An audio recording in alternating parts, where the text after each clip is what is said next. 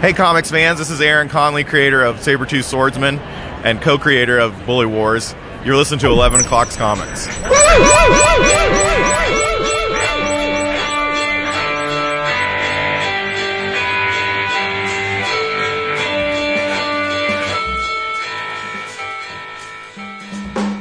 Stunning. First shot. You're a professional. 2 in a row. Mm-hmm. 2 in a row, 2 different rooms. Yeah. All grown up. I think he's been practicing. He might be.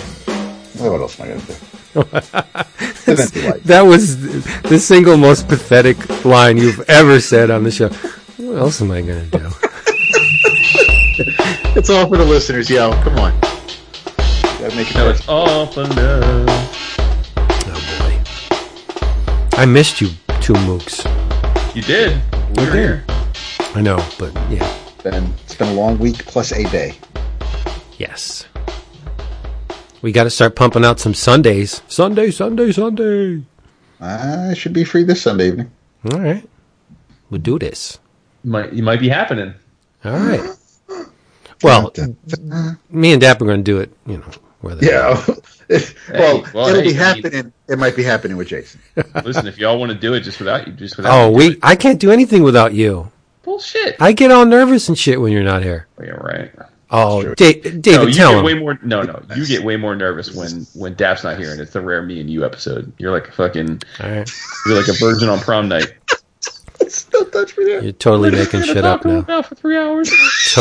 Yeah, and my voice goes up like 4 octaves. That's right. It's an uncanny impression. I turn into Pinocchio. So our lawyer, our firm's lawyer, who also is a friend at this point. Nice. We were at that charity thing down in Maryland, and we're walking to the event. He and I were just catching up on life. His daughter is a huge. He's got 4 daughters, but his youngest daughter is a huge comic nerd, and she listens to our show. So he's known about the show since for every now and then he'll ask about it, and he says, "Hey, I had a long drive ahead of me, so I listened to one of your episodes." Shit. I said, "Get out of here." He goes, "It was really good." He goes, "I had no fucking clue what you guys were talking about, but it was a lot of fun." He's like, "It's funny hearing you in that environment. You're so different." I said, "That's true." He said, "But the thing that really, even though I didn't know what you guys were talking about, it really comes through how much you all really get along with each other. You have great chemistry." And I said, "All right, then I'll pass it on to my brothers." Damn right we do. Yeah. That's sweet. Thank you. And we're going to mix you up some unique 11 o'clock chemistry right here because this... Some 11 o'clock or some 11 o'clock? I said, Senor Grammar, he's always on me like a tick. Listen, 7 o'clock. Started off the conversation by shitting on white chocolate, so now I have an axe to grind. Well, white chocolate's poop. Shits on us by existing. And my segue is shut, but that's okay. This is 11 o'clock comics episode 605, and I'm Vince B. You are Vince B, and I am David A. Price. Indeed you are, and I am the world's greatest dog, Snoopy. Aww. You could be Snoopy then. If you want to be Snoopy, you could be Snoopy. But you're not, unfortunately. You're Jason Wood, everybody. And we're all here, and I am crying. I'm screaming from on top of the mountain, rejoice, because the list of specials at Discount Comic Book Service, DCBService.com, has been posted. You damn right. All right, and I have selected a bunch. This is probably the very first time a publisher gets 2 slots. Because there was just so many good things from this one publisher, I had to do 2. Had to do it. First up, from Dark Horse, it's Black Hammer Justice League. Yes. Number 1, written by Jeff Lemire, art by Michael Walsh, and there's a couple preview pages in the catalog, and they are phenomenal. Woof! And Mr. Walsh has been tweeting as he's doing some work on the pages, inking some Justice League characters. If you follow him on Twitter. I think I do, but I haven't seen any. But anyway, DC Comics and Dark Horse present the ultimate superhero crossover event of 2019. A strange man arrives simultaneously on Black Hammer Farm and in Metropolis, and both worlds are warped as Starro attacks. All right, if you're going to do a Justice League crossover and you put Starro in, how am I not going to buy it? What? It's, there's, to interrupt you again, I like how it's similar, just that little sentence reminds me of the Worlds Collide crossover between DC and Milestone, but I can't think of too many other publishers that work so well together like Dark Horse and DC, because they've done the Aliens and Superman books, they've done the Mask and Predator and DC characters books. It's just been I've really enjoyed seeing these two publishers with properties that don't really, well, Black Hammer and Justice League more so than Aliens or Predator and Batman, but it's still, it's part of why I love comics so much. Yeah. The cover price is $3.99, but super smart consumer that you are, $1.99. Incredible 50% off. Next up, from Titan Comics, it's Blade Runner 2019, #1, written by Michael Green and Mike Johnson, with art by Andre Gianaldo. Okay, in the neo-noir city of Los Angeles, 2019, Ash, a veteran Blade Runner, is grappling with a new case. A billionaire's wife and child apparently kidnapped by replicants for dark purposes. Cover price, respectable, $3.99 from Titan, but because you're smart and go to dcbservice.com, you are going to bring this home for $1.99. And last up, it's the Dark Horse bookend, the Flaming Carrot Comics Omnibus Trade Paperback Volume 1, massive 400 and some pages collecting Flaming Carrot 1, 2, 4, 11, 25 to 27, and it has a crossover with the Teenage Mutant Ninja Turtles in there. It's $24.99. Now remember, or if you recall, the Dark Horse Omnibuy are a smaller size. Yep. So it's compact, but it's still good reading, and it's a lot of comics. $24.99 cover price. Your price, $12.49. Good Lord, get on this. DCBService.com does not mind late orders or order additions, and you get your books all shipped up nice and safe and secure, and they deliver them right to your door. Falling off the couch is harder than ordering from Discount Comic Book Service. Mm-hmm. It's the truth. I wouldn't say it if it wasn't true. That's the truth, Ruth. Right. So yeah, I'm looking forward to this month. Me too. Yeah. Already posted him a video. Oh, Saw that. That's nice. Yep. You're I'm on doing it. mine probs tomorrow. Mine's not going to go up till Saturday.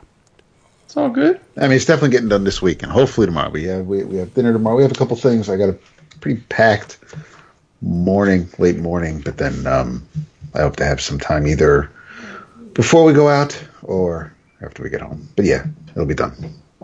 I will be done.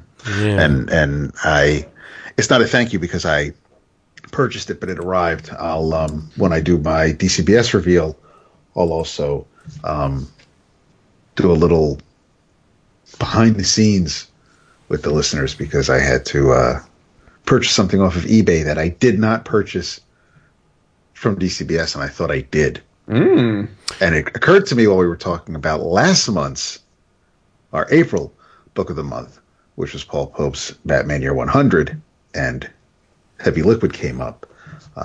So I had to rectify a situation. How are you going to do a reveal if you already opened your box? I did not, my friend. What? Still sitting here taped up, bro. Cray. I love you to I love you to death. Dude, there's nothing in it that I'm going to need to read right this minute when I have when I'm sitting here at my desk with a stack of things to read, as well as way more than I thought I picked up of Free Comic Book Day offerings. So there's nothing. Wow. Trust me. I could look at the shipping list and see what came, but there's nothing in that box that I would need to read for tonight. Now, see, here's the difference between David and myself. David will click on a tracking link. Absolutely. And know when that box is coming. I don't care when the to box do is, that. I don't know what's in it. But if I get the box, if the box is in my hand, it's got to be opened. I would never be able to sit on it like that.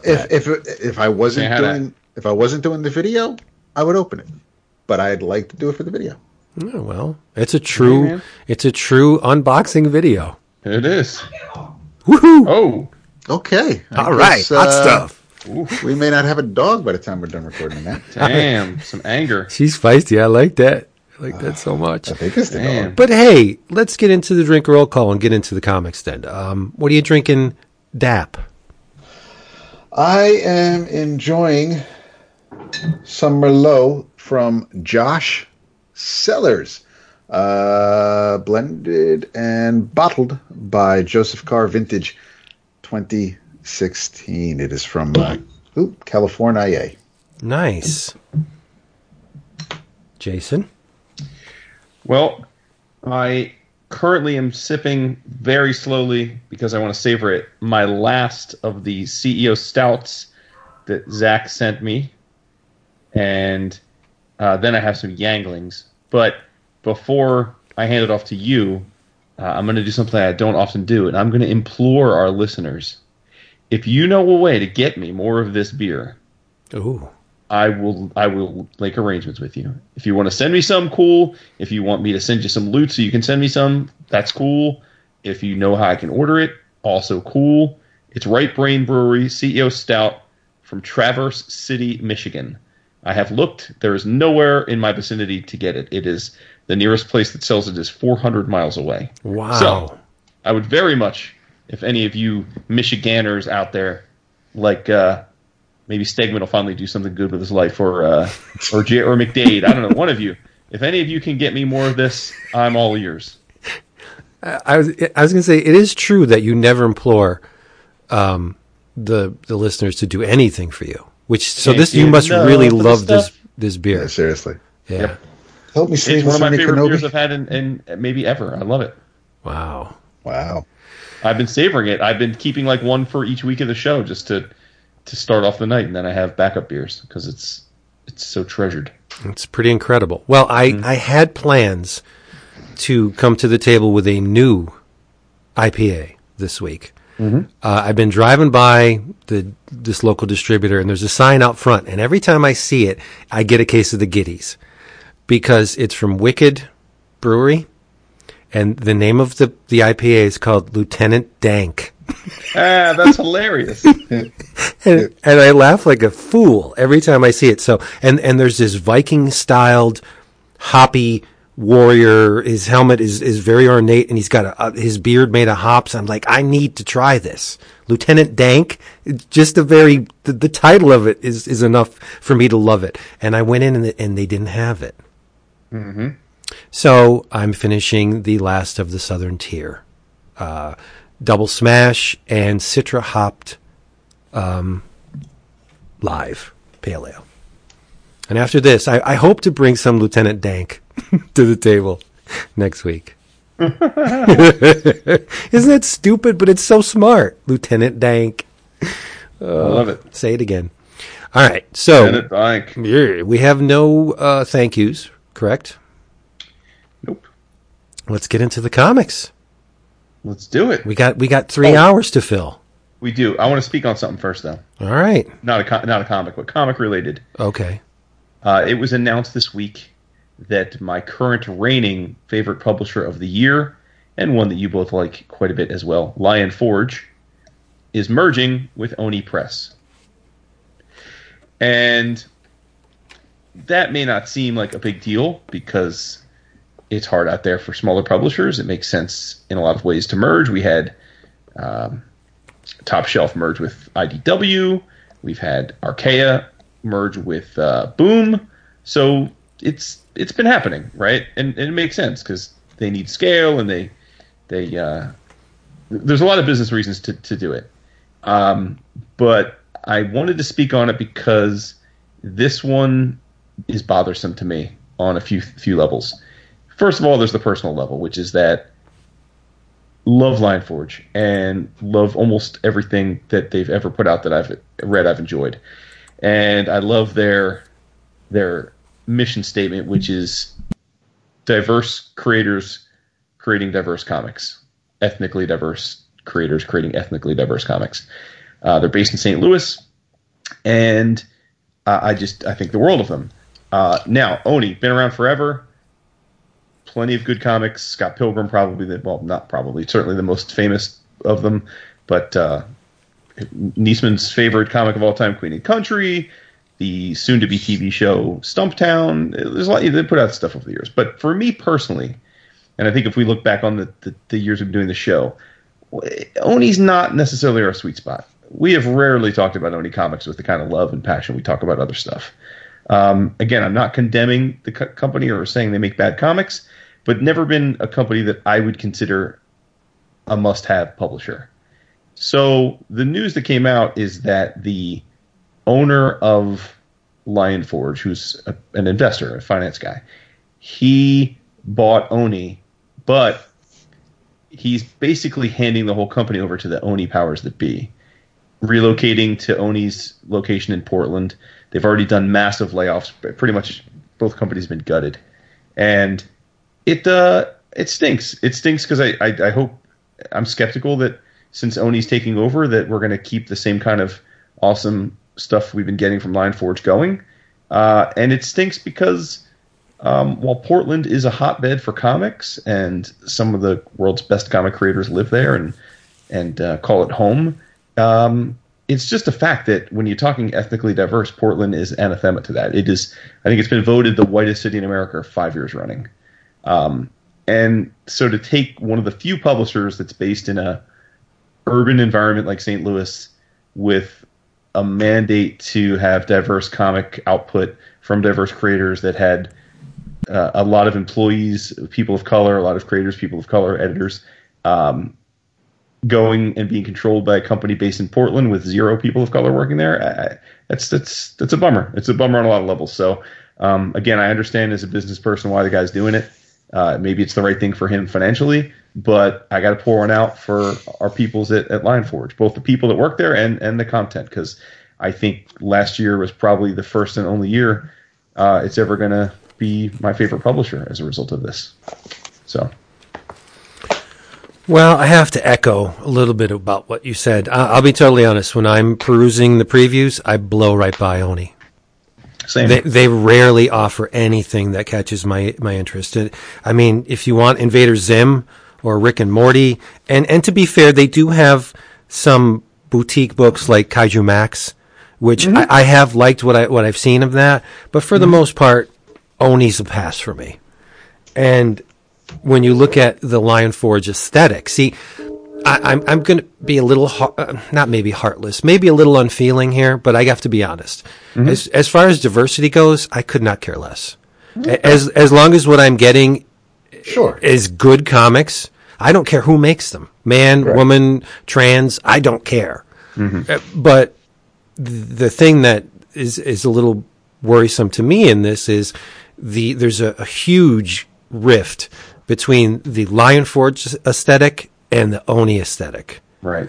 Lion Forge produces very refined material. It's gorgeous. It's diverse in its presentation. You'll have a book done totally in watercolors, and you'll have a book in a very pleasing cartoony style. Then there's the darker things like Water Snakes from Tony Sandoval, and the Topi books. It just seems that Lion Forge. Oh, that's awesome. Lion Forge. They're stylistically, they're hard to pin down, but in not being able to pin them down, that is their aesthetic. They produce a very wide range of styles for a very wide audience. Where Oni, I don't know, I just get the feeling that a lot of it is tie-in stuff, TV tie-in stuff, and maybe one or two books trying to pierce that young readers. And so I don't think it's a good thing either. But I mean, if Lion Forge absorbed Oni and they stayed Lion Forge, that'd be great.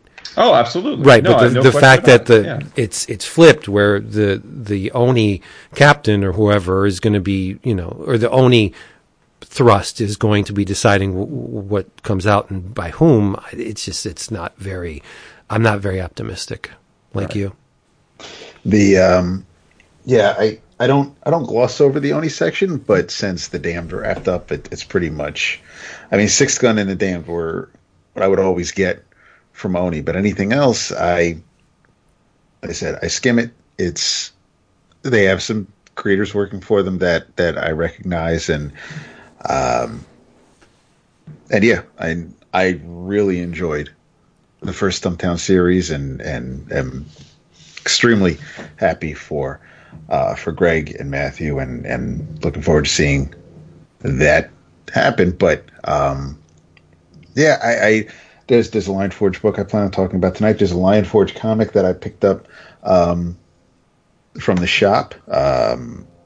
I picked up some Lion Forge books at last year's New York Comic Con. We're constantly ordering, thanks to Infinity 8. We're forever ordering from Lion Forge. Almost, well, for me, it's probably now it's been leaning back more towards Marvel with the shop close by, but it's Dark Horse, it's Lion Forge, it's it's a handful of DC books and a handful of Marvel books, but Lion Forge does make up a good section of my order from DCBS. Yep. So let's pour one out for Lion Forge as it was. And listen, if a year from now things haven't changed, they're still putting out great work that rises to the level of what we've enjoyed the last few years, then I will happily eat crow. I would be thrilled to come on here in a year and say I was so wrong and give them props. So I hope I'm wrong. Yeah. So on a similar topic, what other publishers in the Previews catalog do you find yourself just lightly glossing over and it's just keep going? Now, the obvious for me is Zenoscope. I've never ordered a Zenoscope book. I never Same. will. Yeah. But like Boundless. And Boundless. Yeah. I am always curious to look at. I think I might have purchased 2 Aspen books over the years, but Aspen isn't necessarily a publisher I linger over. Agreed. Yep, Aspen's totally passed that by. I usually check out what they have to offer because I just want to know how many pieces of art Michael Turner had in the vaults. I know. He must have been drawing constantly. Mm-hmm. Oh, But other than that, there's something about the Aspen aesthetic. It's very pleasing to the eye. So I will check out their books. But I mean, I got to say, Boom is a hard sell for me unless it's Planet of the Apes or something similar. I almost never buy Boom, and it's just flip for me. I don't think I end up buying on a Boom, but I definitely don't gloss over it. I definitely do read everything that they've got coming on because occasionally they'll have something that surprises me. Well, you're getting the Whedon books from them now. Yeah, that's what I'm saying. So I definitely look through Boom. I don't disagree that I don't order a ton from them, but I definitely am always giving them the opportunity. Right. Whereas those other 2, I can't flip the pages fast enough. Yeah. But on the opposite side, there are probably publishers that I stop dead in my tracks for, like Antarctic, where you guys just go, okay. It's gonna. Well, that's yeah. I don't order anything from Antarctic, but I check out the T-shirts. I check out. They're cute. I might look at the parody covers, or the satire. But yeah, no, it's not. And another one. It's just 2 pages anyway, 2 facing pages. Yeah. American Mythology. I get a decent amount of books from those guys. No, I don't think I've ever bought something from them. Yeah. Well, now it's mostly Zorro. Action Lab. I don't. Now the Danger Zone a bunch of pages, but yeah, I'll check out the Danger Zone books, but the regular Action Lab books, I'm just unconcerned. I mean, and what I'm saying on this, I really do look through every page of previews. Yes. So I can't. I mean, I'm aware of each of these titles, each of these companies we're talking about. I can tell you a lot of the books that they're publishing, but I do. But I don't ever take it serious. I would be surprised if I ever stop and think, oh, I'm going to buy something from them. Right. What's weird is, and the whole catalog is an ad, but I always forget because it's always on the left-hand side. I always think the EC Comics page is an ad. I never look at it as a solicit, but it's there. Dynamic Forces pass. That's just overpriced. Yeah, I don't even consider them because it's just more like a. It's just collectible covers. Yeah.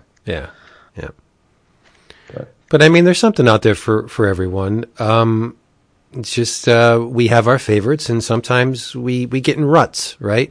This month, I made a concerted effort to buy at least 5 first issues from publishers I don't usually get stuff from. Oh, good. Yeah, just to mix it up, you know what I mean? Because, Sure. I mean, my box comes, and I can tell you, I mean, not that I checked the list, but I can tell you what's in it. Savage Dragon, Spawn, there's a DC book here, there's, about 5 or 6 from IDW, a couple Marvel, and I just want to just jazz it up.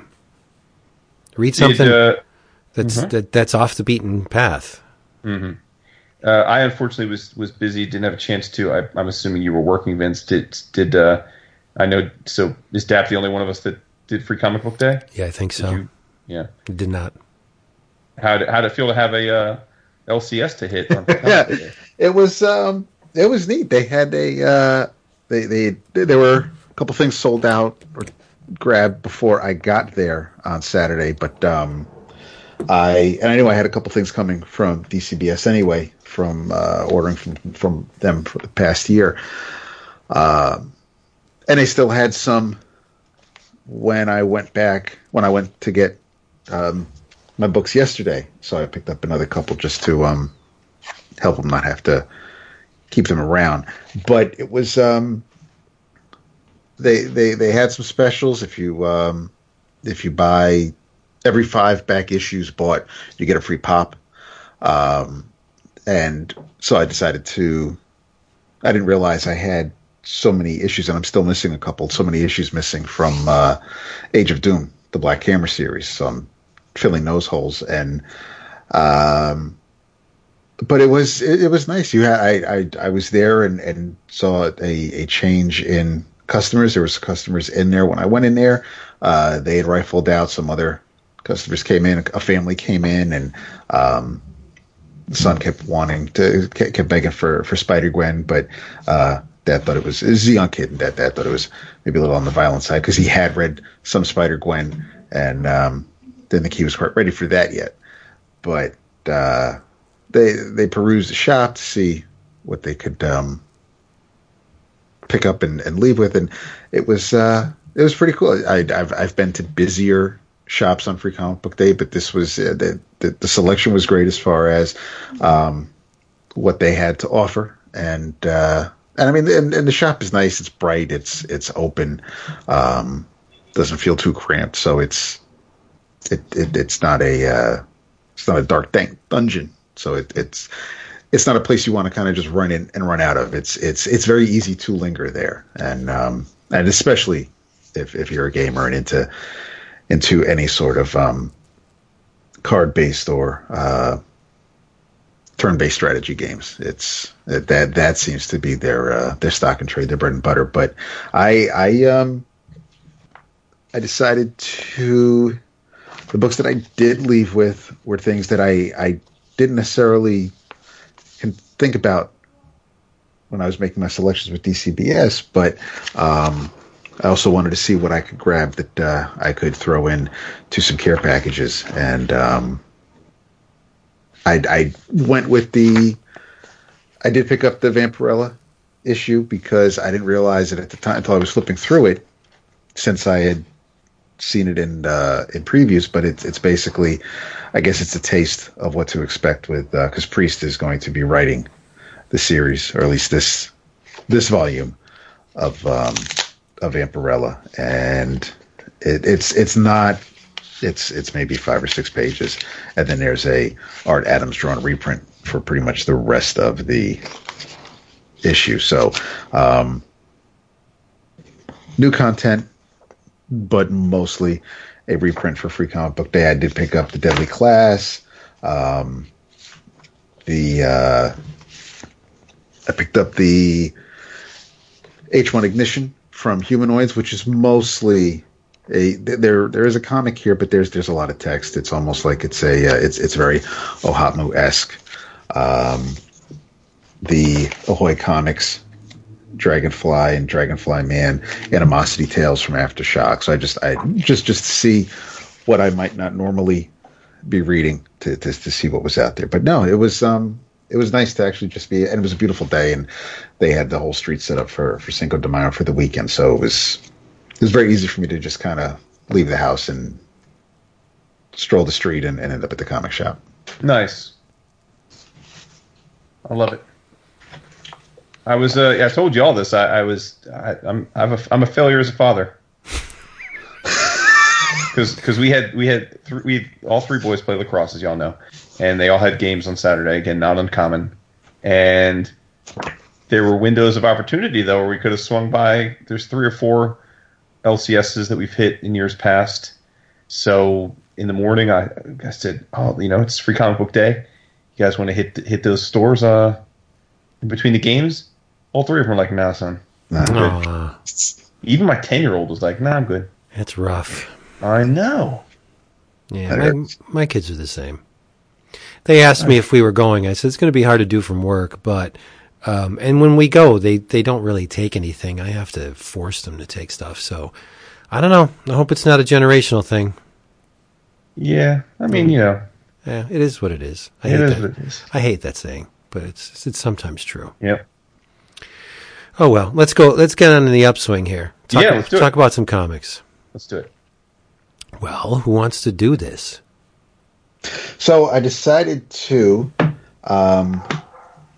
pick up my first issue of Batman Beyond, and I don't know how long. Was Batman Beyond part of the New 52? I don't think so. It's been a long time since I picked up a Batman Beyond comic.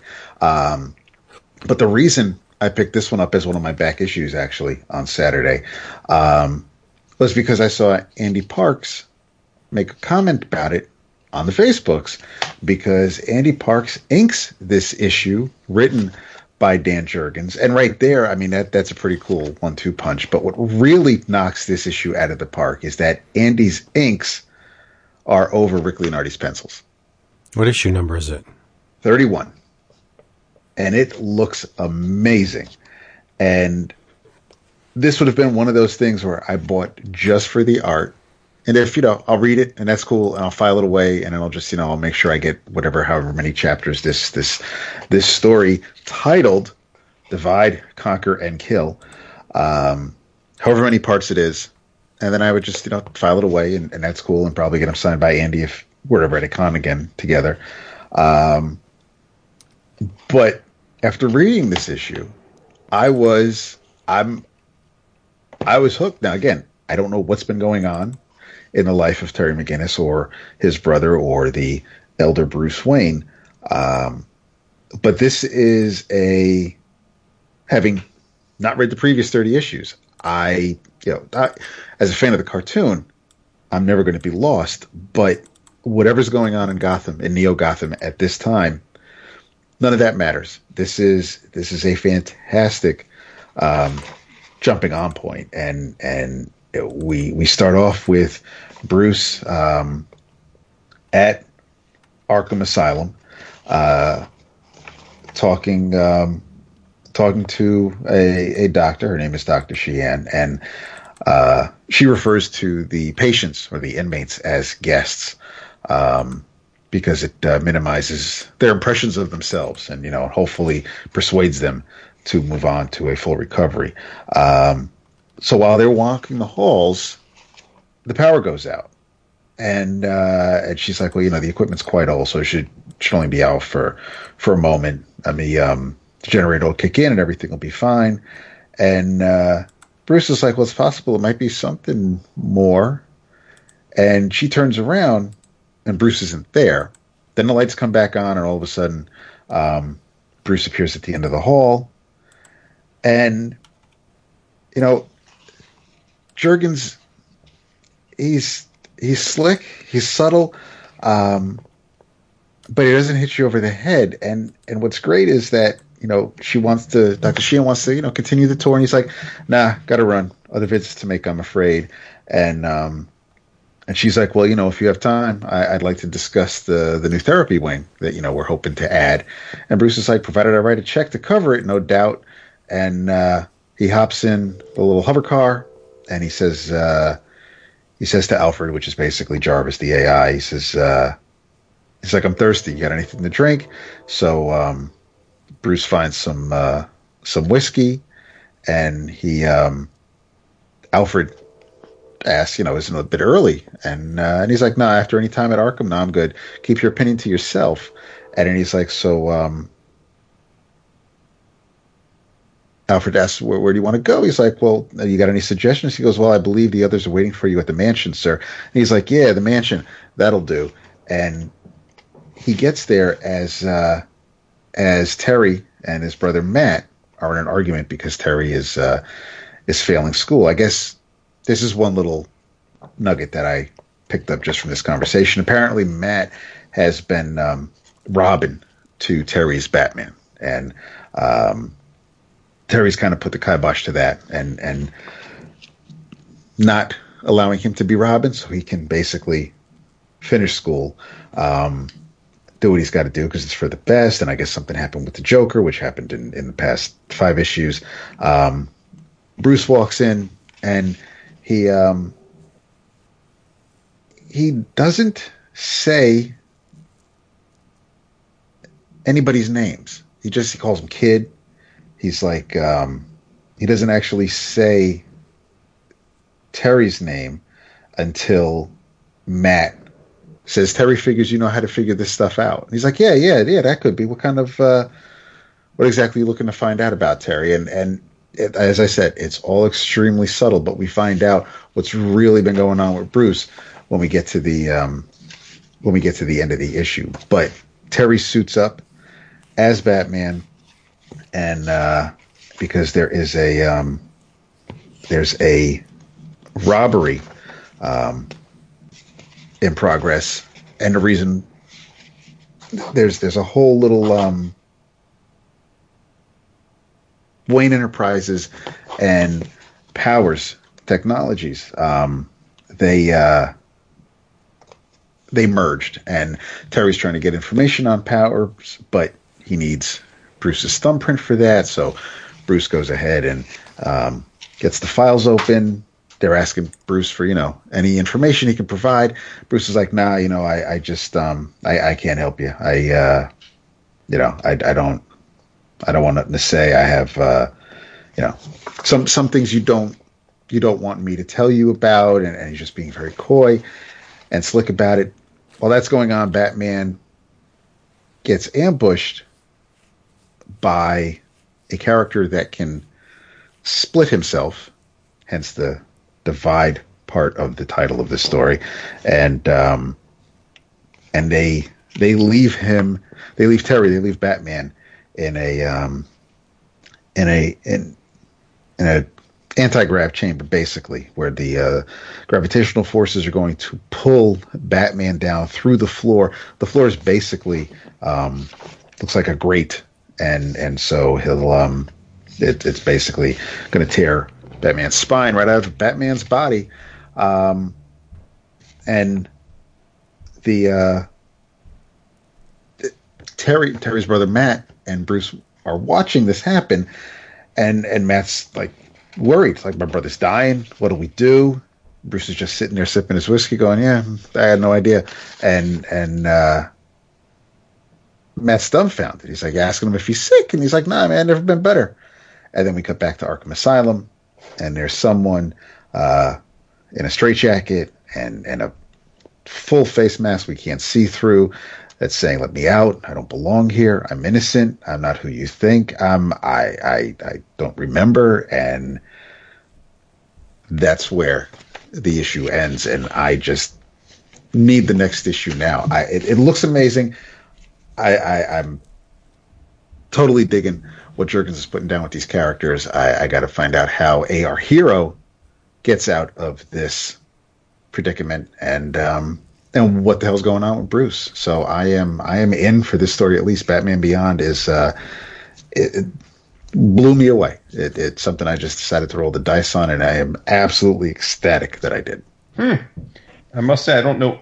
I know next to nothing about Batman Beyond. Never saw the cartoon? Never saw the cartoon. It's one of the best cartoons of the 90s. Yeah, I've heard good things about it. I just never was privy to it. I love that when you take a chance and it pays off. Pays off big time, man. I definitely recommend it. You a fan of the Beyond, Vince? Hell yeah. Yeah. Nice. I like this series. I haven't been current on it, but I mean, the cartoon is phenomenal. I'm really surprised you haven't seen the cartoon. I know. Same.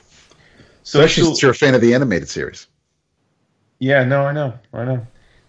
Little pop quiz. Speaking of the new 52, Oh boy. back in the day in 2011, we reviewed the first issue of every one of the 52 titles. We did. We did. How many do you think you can name without looking? Of the new 52? Mhm. Okay. There You was, want to go back and forth?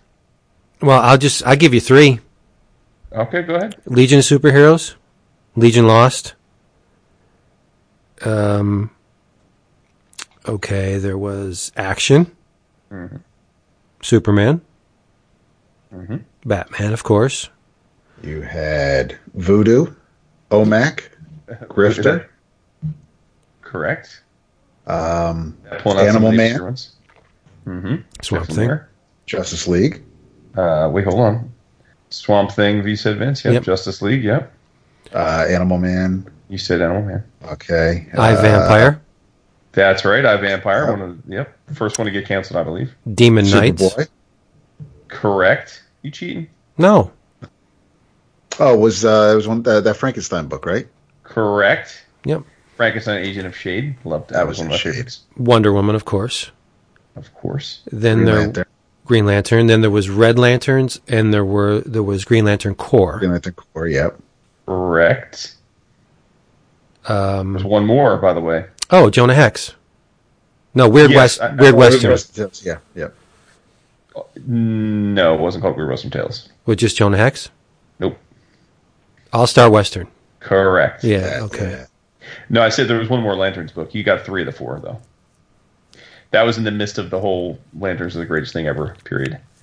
So the Green Lantern Corps, Red Lanterns, and then Green Lantern New Guardians. Oh, I right. think they Yes. introduced Baz and Jessica, right? Yeah. And yeah, you're right. Yep. Oh, Batman Detective. Yep. Batwoman. Yep. What's that? Batwoman. No. Yeah, actually, yes. Yep. Supergirl. Yeah, Mahmoud, baby. Yep. Some of the fringe. There was definitely an Aquaman. Correct. Blue Beetle. Oh, Resurrection Man. Yep. How many we missing? You got Aquaman, right? You got Aquaman. You are missing 1, 2, 3, 4, 5, 6 more Gotham books. Oh, Nightwing. Yes. Red Hood and the Outlaws. Yes, I wasn't even counting that. So yes, sorry, there are 8 Gotham books. Titans. Why was that's not a Gotham book, but No, I Titans. know, but yeah. Yeah, Teen Titans. Yeah. Was it Red Robin or was it just? No, Nightwing was. That's just. So there was that Nightwing was the only sidekick book. No. With the side. Oh, okay. Was Batman and Robin one of them? Yes. Okay. I think there was a Catwoman too. Correct. Yes. Oh, Gotham City Sirens. No. No. Harley Quinn. Oh, Suicide Squad. Suicide Squad. Yes. No Harley Quinn. Right. Wow. What am You're I missing 1, 2, 3, 4, 5, 6, 7, 8, 9, 10, 12, 13, 14. All right. Why don't you just tell us? So yeah, you got it's pretty good off the top of your head. You got 32 of them without even thinking. Yeah. Batgirl, Oh no. Okay. Batwing, Oh yeah. one that we all loved and own art from, Deathstroke, Yes. Jesus Christ. Yes. Captain Atom, which only Vince read, Which I loved. Stop it. The Fury of Firestorm, the Nuclear Man, Right. Savage Hawkman, Oh, my God. How could I forget that? Superboy. I said that. Yeah, David said that. Oh, you said Supergirl and Superman. No, I said Superboy. Oh, okay. My boss. Batman: The Dark Knight. Oh, Finch. Mm-hmm. Yeah, that was written and drawn by Finch, right? Birds of Prey. Oh yeah. Oh, that was what I thought about instead of Gotham. Yeah. Black Hawks. That's right. The DC Universe Presents. Flash. Is that had your Dead Man? Shows you how much we all love Flash. You didn't mention Flash. or Green Arrow, which is the other. Oh, that's right. Perez and Jurgens, yeah. Justice League Dark. Mm-hmm. With Detective Chimp. Men of War. Oh, wait, wasn't Stormwatch one of them? Stormwatch. Yep. Okay. Static Shock. Oh, yeah. Hawk and Dove. Yes. Justice League International. And Mr. Terrific. Wow, I can't even remember a single issue of Mr. Terrific. I don't think it lasts too long. How does that happen? A lot of these did not last very long. But you know what? Planet Segway, I got a whole bunch of Cooter this weekend. Cooter. Yep. Yeah. And it was all from the New 52 Action Comics. Okay. And tie-ins. I read Action Comics Volume 5, What Lies Beneath, and Superman Doomed. Superman Doomed is 21 issues. Lordy. Yeah, it's a big old thick comic. And I think there's 6 in the Action Comics. So I read close to 30 issues of Superman, albeit Action Comics Superman. And I thought it was amazing. Like, I don't remember reading this when they came out. I may have been on a DC hiatus, but Yeah, I think so. But holy crap, it was so good. The story really starts in Volume 5, and it focuses on Clark and Lana, the old squeeze, right? She's now an electrical engineer, and they make a point of telling you at least once an issue, well, you're the electrical engineer, or I'm an electrical engineer now, I know things. She's down in Venezuela, and she's helping this nonprofit organization drill for some kind of newfangled energy or whatever, but they're drilling, right? And the drill pisses off a giant blue monster that was living below. And the monster comes out, rah, and Superman arrives to save the day. And he's battling the monster.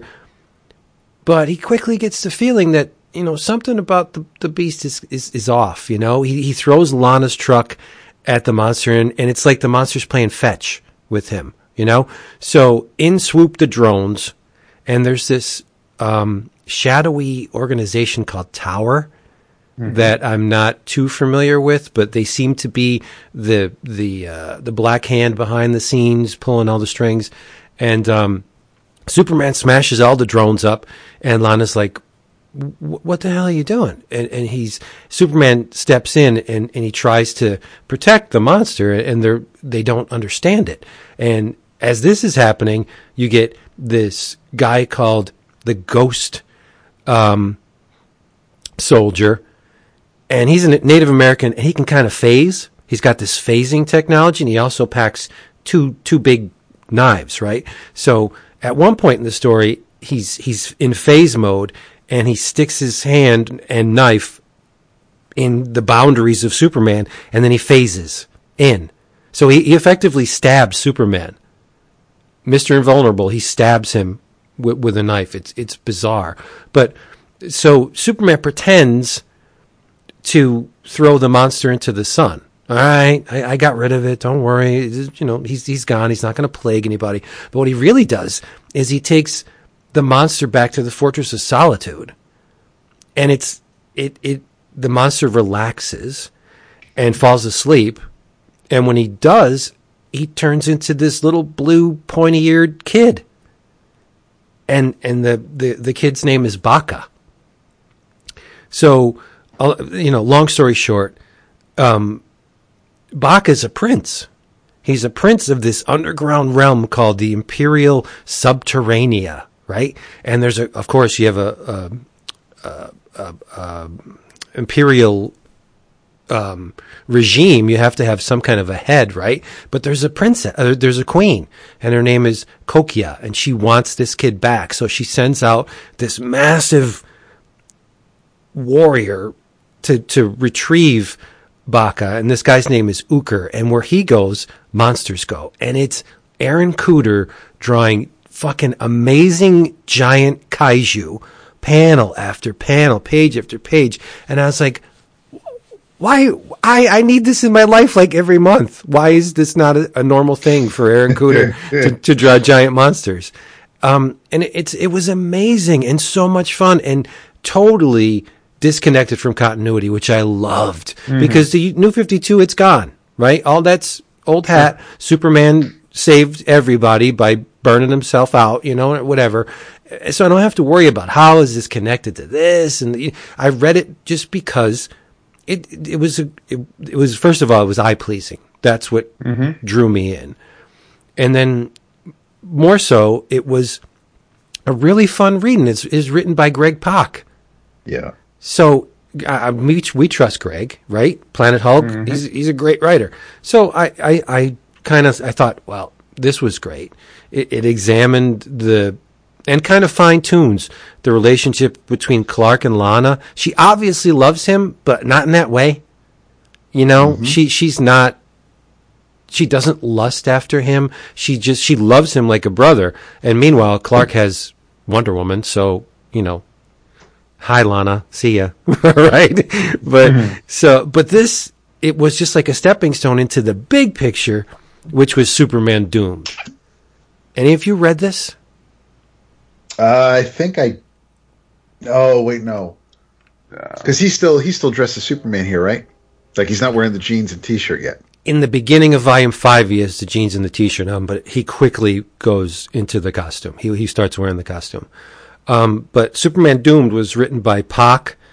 I'm sorry to say this, but Charles Soule and Scott Lobdell. You have art by Aaron Cooter, Scott McDaniel, Lee Weeks, Mike Hawthorne, Jed Doherty, Tony Daniel, Ken Lashley, Scott Collins, and more. It goes through Action Comics 30 to 35, Action Annual 3, Superman 30 and 31, Superman Wonder Woman 7 to 12, Superman Wonder Woman Annual 1, Supergirl 34-35, Superman Doomed 1 and 2, and Batman Superman 11. So it's 21 comics, right? So what's going to get me to read a giant Superman tale? Who's my favorite Superman bad guy? I mean, Doomsday. Oh, Doomsday. Right. And in the beginning of this story, Doomsday has been shunted off to the Phantom Zone. Get that monster in there. He's nothing but trouble. Put him in the Phantom Zone. We don't have to worry about him. Page 1, Doomsday escapes from the Phantom Zone. And he's mutated while was in the Phantom Zone. Now, he's more spiky. And not only does he kill things with his fists and his legs and his mouth and his head, Doomsday's mere presence will destroy, kill everything around it. If he walks on the ground, all the grass dies. If there's a deer eating the grass, the deer dies. Like, he is so toxic now that he just kills everything within his vicinity without even trying. Rude. Yeah. So Superman's like, uh-oh, I gotta fix this. And he's fighting Doomsday, and they're beating the crap out of each other. And Superman's like, oh, I gotta end this. This is terrible. And he solves the problem, but in a very unique way. He rips Doomsday in half.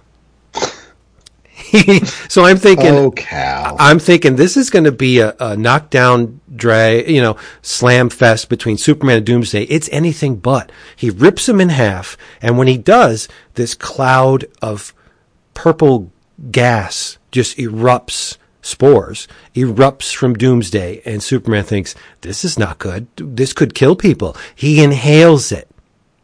And when he inhales it, he starts to mutate himself.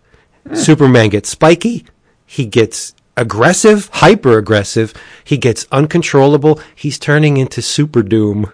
Stop. This story was made for me, right? But it's basically all a plot by Brainiac and the Phantom King. What's his name? Zadu. He was the first prisoner of the Phantom Zone. And the deal was Brainiac wanted to invade the Earth. So they wanted to remove Superman from the picture. So Brainiac, the Collector, what he wants to do is he wants to add all of the mental energy of every Earthling to his brain banks, right? And he's going to take this power. It's like creative visualization to the nth degree. If you think about it, it'll happen. He wants to use all of this brain power to recreate the universe because he lost his wife and he was stupid, but he lost his wife and his child, and he thinks, okay, I'm going to remake the universe with my wife and child alive. So he's doing all this shit just to bring back his wife and his child. And this story goes on forever. Just when you think you got it nailed down, something else happened. And it's all the better because of it. Smallville and Metropolis, the whole populations are put into comas. They're out, right?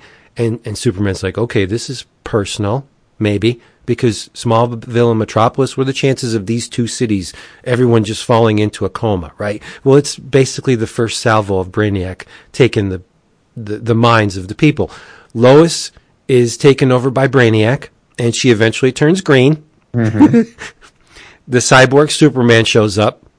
He builds this giant Stargate to teleport Brainiac's ship into Earth orbit. Meanwhile, okay, when you have Zor-El, who do you need to have opposing him? His daughter, Kara, right? So Supergirl enters the picture, and she starts as a Red Lantern, and she ends as Supergirl. Like, there must have been, like, this thing probably came out over the period of a year, where she was once a Red Lantern, but then, no, she's not anymore. So she shows up in the Red Lantern uniform, tooling around with Guy, and they're all like spitting blood and you know, beating shit up. And then at the end, she's back to blonde old Supergirl. It's bizarre, right? Mm-hmm. It's also a great Justice League story. The whole crew is there. Batman's trying to figure out how to turn, you know, Superman's blood back to normal and get the Doomsday taint out of there. Wonder Woman's all worried because her man is getting aggressive and wants to beat the shit out of her and hate fuck her, yeah. Right? That's exactly what he does. He's holding her hand, right? And he's like, I should crush this hand. And she's like, no. So this, what the Tower Group does is they unload this dirty kryptonite bomb. And kryptonite spreads all across the planet, this kryptonite dust.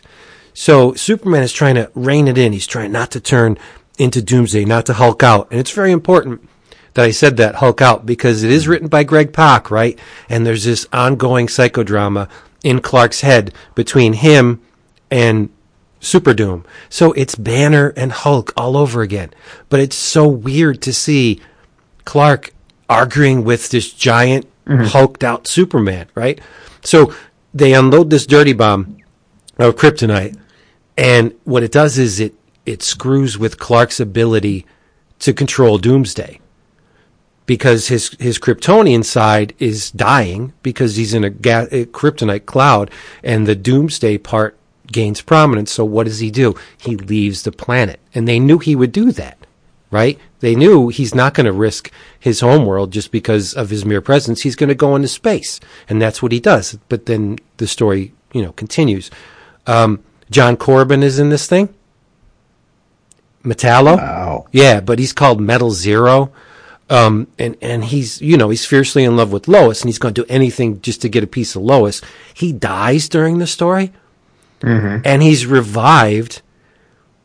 A mental construct of him is put into the armor, so he's like a ghost in the shell. It's unbelievably weird. And he's still in love with Lois. He's like, I'll do anything for you. But it's a shadow of what the guy was. Like, the real guy's dead. But it's his emotions that are, it's so strange. Ghost Soldier comes back and he's helping out. But the thing that warmed my heart was this Baka character that they threw into this action story. He comes in and he's helping out. So you have a giant monster fighting with Superman and crew. And then Brainiac's mothership warps into orbit around Earth thanks to the Stargate created by asshole cyborg Superman.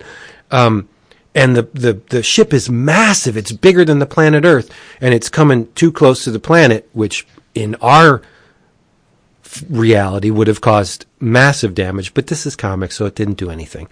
And Superman and Martian Manhunter push the ship away from the Earth, meaning this Superman is hugely powerful, and the New 52 Martian Manhunter was no runt either, right? Right. So there's one part that I really, really loved, and it was probably just the creative team say, let's fuck with him.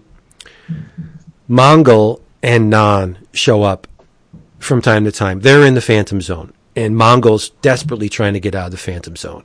And Non is like his Kryptonian henchmen, and they're trying shit, and Wonder Woman and Batman smacked them down, and they manage to break out of the Phantom Zone. The portal of the Phantom Zone collapses, and they can come out, and they come out, and they're in the fortress, and they're looking at the monitors, and they see Brainiac's ship in orbit around the Earth, and they're like, this is the end of one issue when they break through the Phantom Zone. The end of the issue is like, oh no, it's Mongul and Nan. What will happen next? Within the next 2 pages of the next issue, they're like, oh, Brainiac's here. Fuck this. Let's go back into the Phantom Zone. I was like, what? And you could tell it was just a creative team saying, let's have some fun with this thing. We don't care. But I swear, it was fantastic. And I just devour. It's over 400 and some pages of trade paperback. I'm just burning through it. Like, I was loving every bit of it. It was so good. Yeah. And I got it for like $8. Yes, we know you get the cheap trade. It's originally a $30 trade, yep. Which is in line, right? If you're giving me 21 issues, I would expect to pay $30 for it, right? But wow, it was phenomenal. And again, the MVP is Aaron Kuder. His work was amazing, and he's so atypical. Like if I saw Aaron Kuder's work elsewhere, I would never have pegged him as the guy that's going to be drawing Superman. He has such an indie line, and just the way he models characters, a little bit of Corbin in his work, I think, but he doesn't look like your average mainstream top 10 artist. And here he is drawing friggin' Action Comics, and the comic is great because of it. His monsters are phenomenal, man. They're out of this world. So if you find Doomed on the cheap, grab it. Or if you got that DC thing, the digital thing, and it's on there, read it. It is just so good.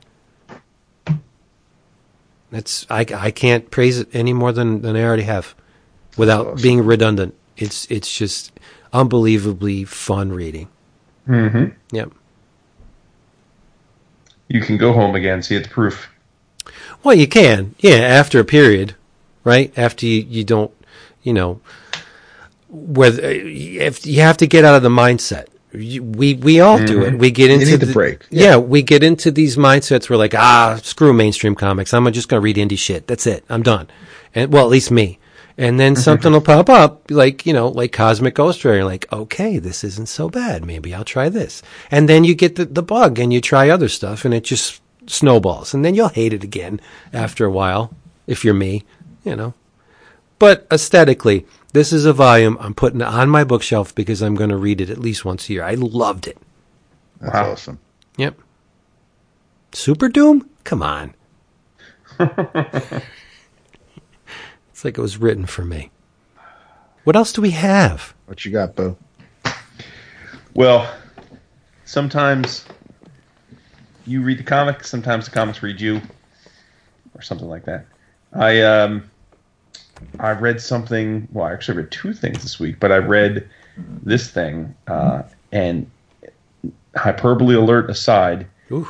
Probably one of the favorite things I've read since we started the show. What? Yep. Wow.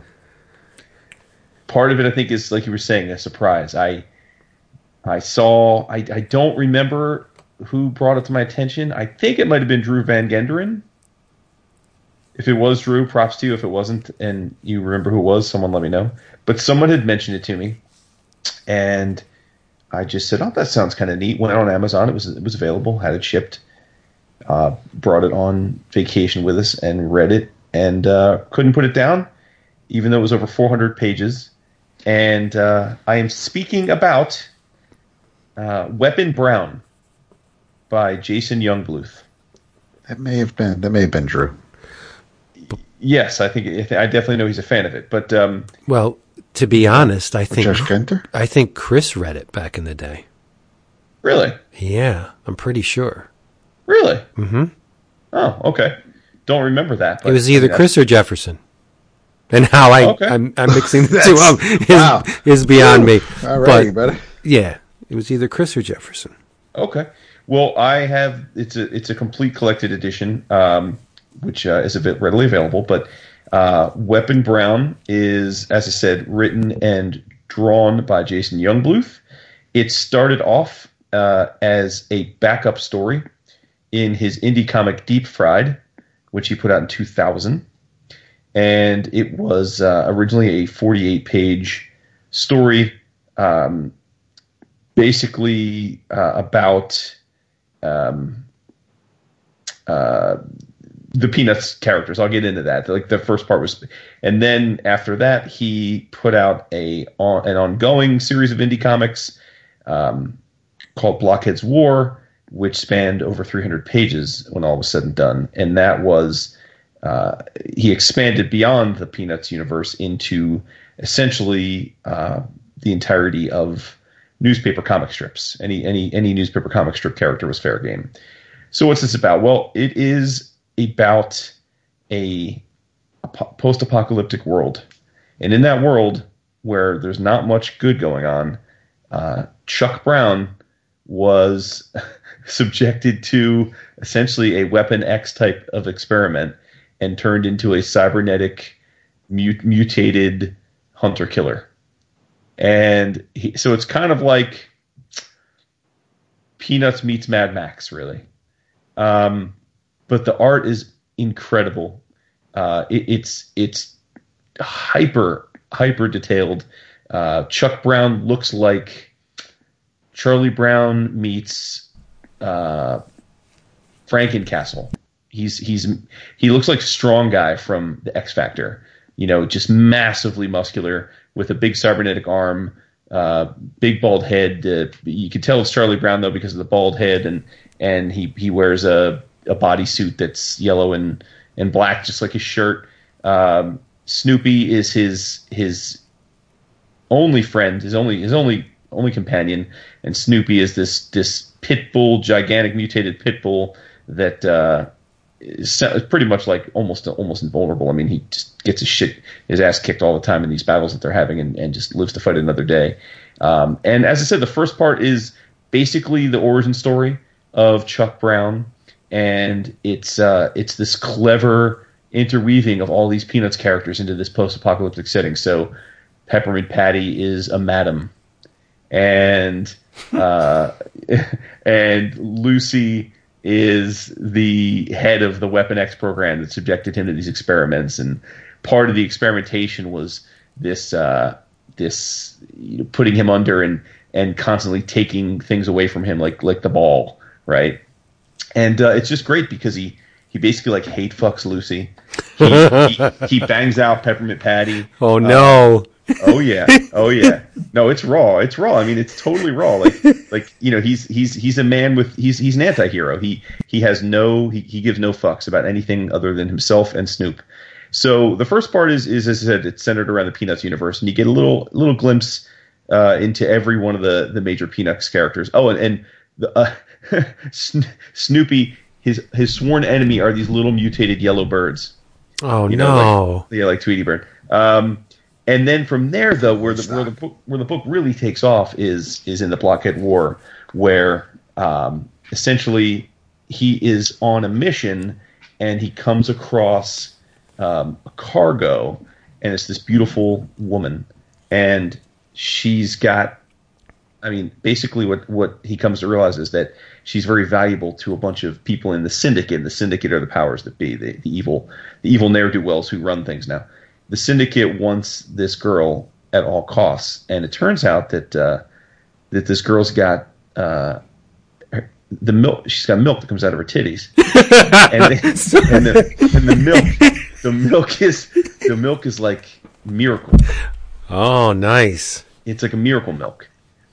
So he has to keep her alive, and they want her badly, right? So he has to fight all kinds of shit trying to get through the landscape to save her, to keep her alive. And I mean, we're talking about you imagine it, and it's in the book. Like at one point, he's fighting this crazy mutated military group that have a giant tank, and it's the Beetle Bailey cast. And you know the old joke, like, what's under Beetle Bailey's hat? Well, you find out, because what's under Bailey's hat is a fucking mutated crab creature. Wow. And yeah, and then he basically eventually finds out that the milk in her titties is just a small sample of a source. There's a source for this milk, and it's not her titties. They put it in her titties as a transport vessel, but the source of the milk is located in there's a basically an underground facility of resistance. And who's the leader of the resistance? Fucking Little Orphan Annie. Oh boy! Only Little Orphan Annie ain't little anymore. She's all grown up, and she takes her glasses off, and she's got the classic. You remember the comic strip? She had the pupils. The pupils, right? No pupils. Well, in this, she looks that way, but it's because she's blind. She went blind. So they drew her to look that way, but it's because she's blind. But she's the leader of the resistance, and Popeye's part of the resistance, Vince, and he's just supersized like Colossus, and his face is just full of all these warts that make his chin jut out. My man. But he's the enforcer, and he smokes quote unquote spinach.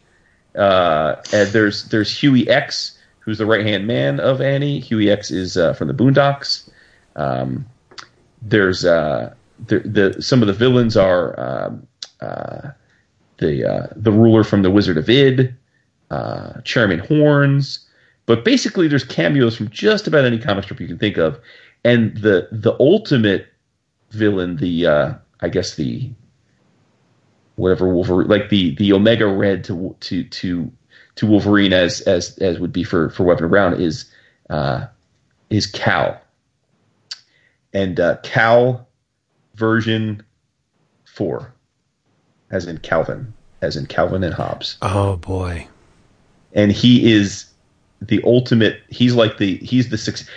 Weapon Brown was the experiment that went wrong, because even though it worked, he managed to break free of their command. Well, Cal's just the opposite. Cal is so evil though, and so maniacal that they keep him in. It's like the Winter Soldier. They keep him frozen until they have a mission for him, but they thaw him out because they need him to take out Weapon Brown, because Weapon Brown's just pretty much destroyed everything in his path. And fucking Cal has a little stuffed tiger. But it just so happens that the stuffed tiger is a cybernetic manifestation of his rage. And so it's basically another part. It's like Phantom X and Eva. So when he wants to, the stuffed animal turns into a gigantic dinosaur-sized cybernetic killer cat that just wreaks havoc. And it's just brilliant, man. Like, the whole book is just filled with these little anecdotes about just these different characters that just run the gamut. I mean, if there's any comic strip that you can imagine, it's there. Like Dagwood and Blondie. Dagwood is this cucked, leather-clad, like little dude, and Blondie's this giant, Zoftig, overweight woman who's always teasing him and giving him blue balls. But she won't fuck him. Like, it's just crazy, man. Like, Weapon Brown bangs out everybody. Like, he's like the James Bond. Like, they all take a moment to fuck him. He's balls deep with Annie. He's balls deep with Pepper Patty. I mean, you name it. And they go on a journey basically where it comes down to the resistance versus the syndicate, and all hell breaks loose, quite literally. It's just magical stuff. I still can't believe that something like this even exists. It's ridiculously creative. And the thing that's cool is that he puts so much work into this, because all of the characters that he uses, they make sense in the context of the story. Even they're like the source for the white stuff, the stuff that was in her titties. It turns out that the source is actually the food stuff that keeps alive the resistance. And what it is it's Garfield as a giant carnivorous tube worm. And what happens is they were trying to create before the apocalypse, there were these programs that were weaponizing everything. And one of the things that they did is they weaponized like lichen, lichen like moss. The problem was that the lichen overgrew everything in the military base, and it's carnivorous. So they had to create something that could sate the lichen to keep it dormant. So what they did was they mixed caterpillar and cat DNA, and then let the larva survive in a tray of lasagna, and it grew into the Garf which is this giant Garfield larva, and now it's the size. It's like a city-sized worm that they keep strapped. They keep the bottom carapace strapped inside the shelter, and then there's these tubes that allow him to move the rest of his body through different parts of the fissures of the earth to eat and stuff. And his shit, his excrement, is this white stuff that keeps them all alive. And that's why the Syndicate wants it, because they want to wipe out the Resistance. It's just so fucking crazy and batshit nuts. And the art is I mean, he even talks about it in the book because he did this over many, many years. I mean, the art at times is Eric Larson, at times it's McFarlane. It finally kind of comes into its own, but you can see there's different periods of him writing the book where he's trying different art styles. Sometimes he uses a lot of spotted black. Sometimes he uses a lot of different shading. Sometimes he uses cross-hatching. Sometimes he's real heavy with the graphics and the words. Sometimes it's just more action. It's just fun to see him go on his artistic journey. But all through it all, he's a fantastic cartoonist, because all of these amalgamations of the characters, you know who they are. You see them and you know who they are. You're like, oh, I get it. Like the Family Circus. At one point, the Family Circus is actually a circus, and Hobbs fucking eats the babies. He just starts chewing up the babies as a snack. It's horrible. Like literally, he pops the baby in his mouth and he starts eating it. Wow. I mean, it's just raw. I mean, there's curse words, there's violence, there's blood, there's sex. It's just so freaking crazy. I mean, Snoop goes to battle with Marmaduke at one point. I mean, you name it. I mean, it's just literally any strip that you're a fan of. I bet there's at least a page or two in this book that pays homage to it. And the central character, Weapon Brown, is just a total badass. He takes no shit from anyone. He basically is almost unstoppable. He gets gutted and dismembered and choked and poisoned and shot, and he just perseveres, like the Punisher on steroids, or like Wolverine and the Punisher combined. He's a man on a mission, and he doesn't give two fucks. All he wants to do is just live for another day. It's magic stuff, and it's cool because I guess part of the reason this is coming back around is that he did Jason Youngblood did a Kickstarter last year, successfully funded, and so there is yet more coming. It's not out yet, but there is supposedly another series called Weapon Brown Aftershock, which is coming out soon. So I can't wait. So it's just amazing stuff, man. It's 420 pages. I think it's $23 cover price. I probably paid $15 for it, and it's just phenomenal. It's something I could see rereading many times because it's so goddamn funny. And there's just so many little homages. Now, what I'd be curious about is if you're not a fan, if you're not our age or older, and you didn't grow up reading comic strips, would this be as fun? Probably not. I mean, because the magic of the book is that he takes all of these strips and turns them into what he's turned them into. But yeah, it's but man, if you have any affinity to it, this is your spot. It's really great. I just ordered it. Dude, it's so good. I mean, I don't even think I'm doing it justice right now. It's ridiculously good because it's just so over the top. And I mean, like at one point, because it's just so graphic. Like at one point, Popeye grabs the necks of two of the soldiers, and he squeezes, and the panel is him all veined and flexed out with saying "toot toot." His pipe is giving off a mushroom cloud, and the two dudes he's choking, their brains from the force of him choking them are flying out of the top of their skulls. It's just incredible. Can you say titties again?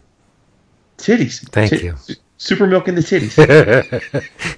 I think that's what got me. But I mean, I've known of this, but for whatever reason, I just never bought it. I don't know. Yeah, I mean, I don't know how this escaped my purview all these years. Right?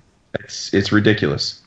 And there were even some of the characters I wasn't aware of because I don't know that I didn't read every strip, like some of the older strips that maybe weren't in the papers when I was reading them.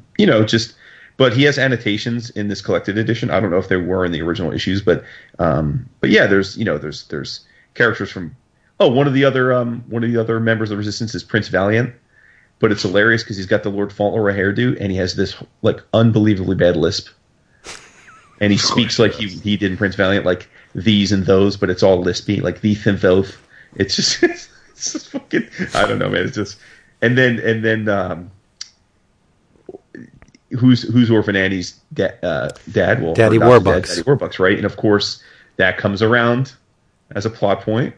Daddy Warbucks, like what is like, right? Like maybe there's more to it than meets the eye, right? Yeah. So, but like at one point it's oh god, who was it? It was there was a scene where they came across like a gladiatorial combat for money thing, and it was Hagar the Horrible versus, oh damn, who was it? But it was two well-known characters, and they fight to the death. Alley-oop? No, I'm trying to remember. Dennis the Menace. Oh, Dennis boy. the Menace. Jeez. Yeah, Dennis the Menace. Garfield's in there. Odin, the characters from Doonesbury are in there. And even like at one point, because they're in the bunker where these science experiments happened back before the apocalypse, you see these.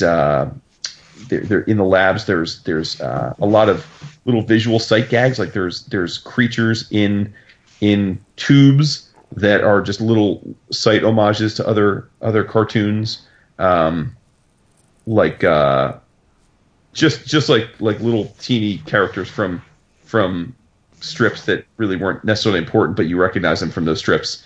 So yeah, he fills every page with this stuff. And he says as he started doing the longer run series, he went to the Smith. He took out books from the Smithsonian on the history of newspaper comics, and he really tried to pay homage to just about everybody he could. He evinced the Leaping Lizards from Von Bodie's Leaping Lizards are in there. Get out of here. Yep.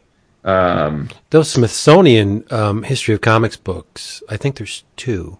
History of Newspaper Comics, they're awesome if you can get them. Mm-hmm. They're probably on eBay for like real cheap. Mm-hmm. Oh, and the white stuff that's in her titties and coming out of Garf's ass, they call it the shmoo. Because it's a white goo. So it's just, everything is Funky Winker Beans in there. There we go. See? Yeah, man, like it's freaking bafflingly good. I want to have Jason on the show. Like I can't. He's a new member of the high order of the Nation of Jasons. I can't. Make it happen. Make it happen, dude. It's incredible. It's incredible. So anyway, enough of it. But again, it's Jason Youngbluth, YUNGBLUTH, Weapon Brown by Death Ray Graphics, and his website is actually called whatisdeepfried.com. So WHATISDEEPFRID. And I'm pretty sure some of this, at least the first part, is available on the web as a webcomic. So you could probably read that there and see if it's up your alley. But yeah, man, goddamn, this is good. I wish I had another 400 pages of it. No, maybe soon. Maybe soon. Nice. Yep. I just got massive enjoyment out of you saying milk from titties. There you go. But maybe that could be a book of the month one of these days. Because maybe David's in the process of putting up the current books of the month. He already did. Oh, he did. It's up there. Yes. And what is the list from which they can choose? Okay, the May book of the month. Mixed it up a little bit this time around. There is a Eisner Award nominee on the list. There are two offerings from one creator. I generally try to not have a creator on there more than once, but because of our interview, there are two books featuring stories by Matt Wagner. But the 11 items you can choose from are The Death of Captain Marvel, The Demon from the Darkness, The Golden Age, Green Arrow, The Archer's Quest, Lazarus Volume 1, Sabrina, that's your Eisner Award nominee by Nick Trissano. Spider-Man Marvel Team Up by Claremont and Byrne. Suicide Squad Volume 1 Trial by Fire. That's the Ostrander McDonnell series. Superman Infinite City. The Wicked and the Divine Volume 1, The Faust Act. And Will Eisner's The Spirit Volume 1, The Spirit Returns. That's the Dynamite series that Matt Wagner wrote. Yeah, son. Son? You're done. That's some good stuffs. So the poll ends next week. Get your vote in. Vote often. I mean, you can only make one selection, but you can switch things around if you really, really want to. Shuffle those deck chairs. That's right. Keep us on our toes. But yeah, get to it. Yeah. And if you're curious as to what DAP and all of us are talking about, head on over to our Patreon page, patreon.com/11 o'clock comics, 11, no apostrophe, and check it out. There's a lot of good stuff going on. You damn straight. Yeah. So, more comics? Anyone? Mm-hmm. Bueller. Anyone? Bueller? Tap, what else did you read? What else did I read? Did I get current?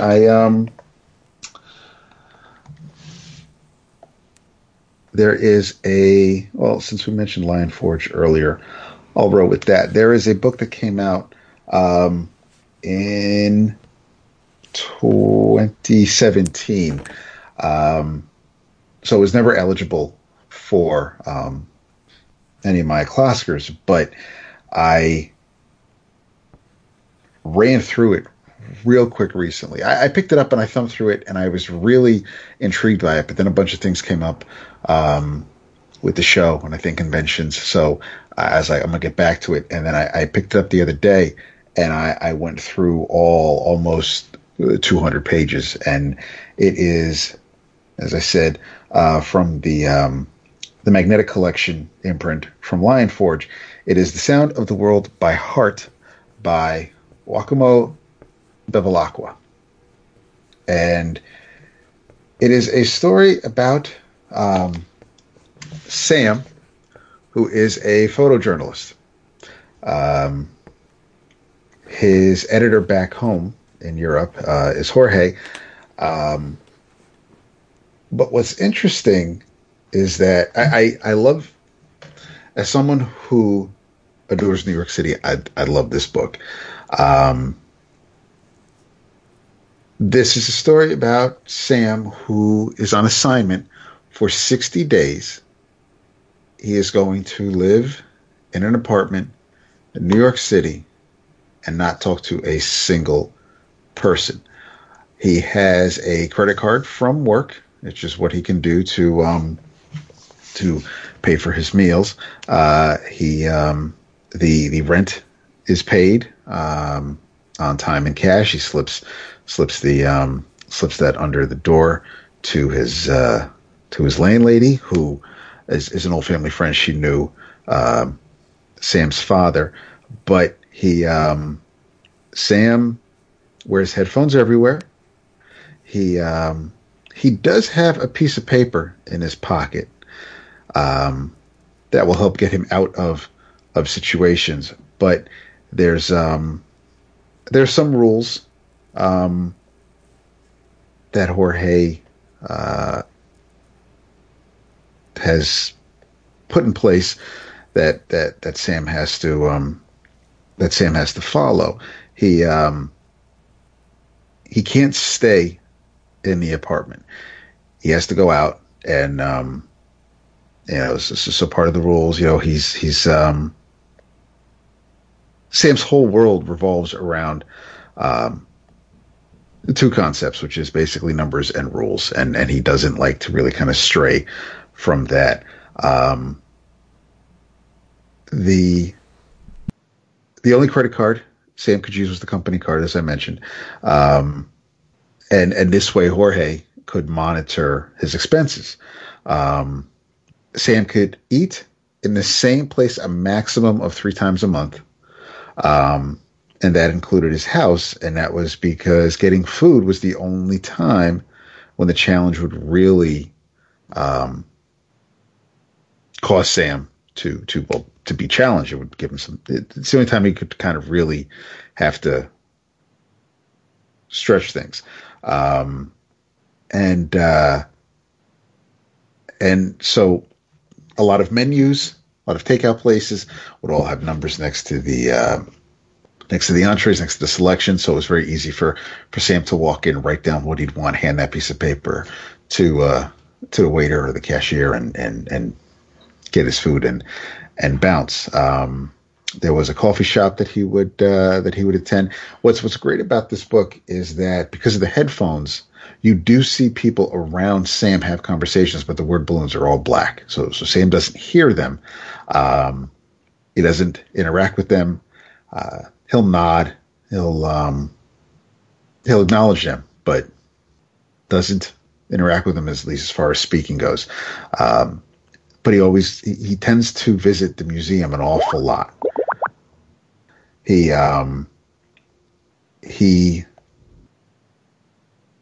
constantly goes to the Smithsonian. So he stays staring at the Joan of Arc painting, and it's almost like he has a conversation with her and it. So Sam, as I said, is a photojournalist. He's taking photos all the time. Whenever he's done taking a photo, he never looks at the camera, doesn't look at the screen.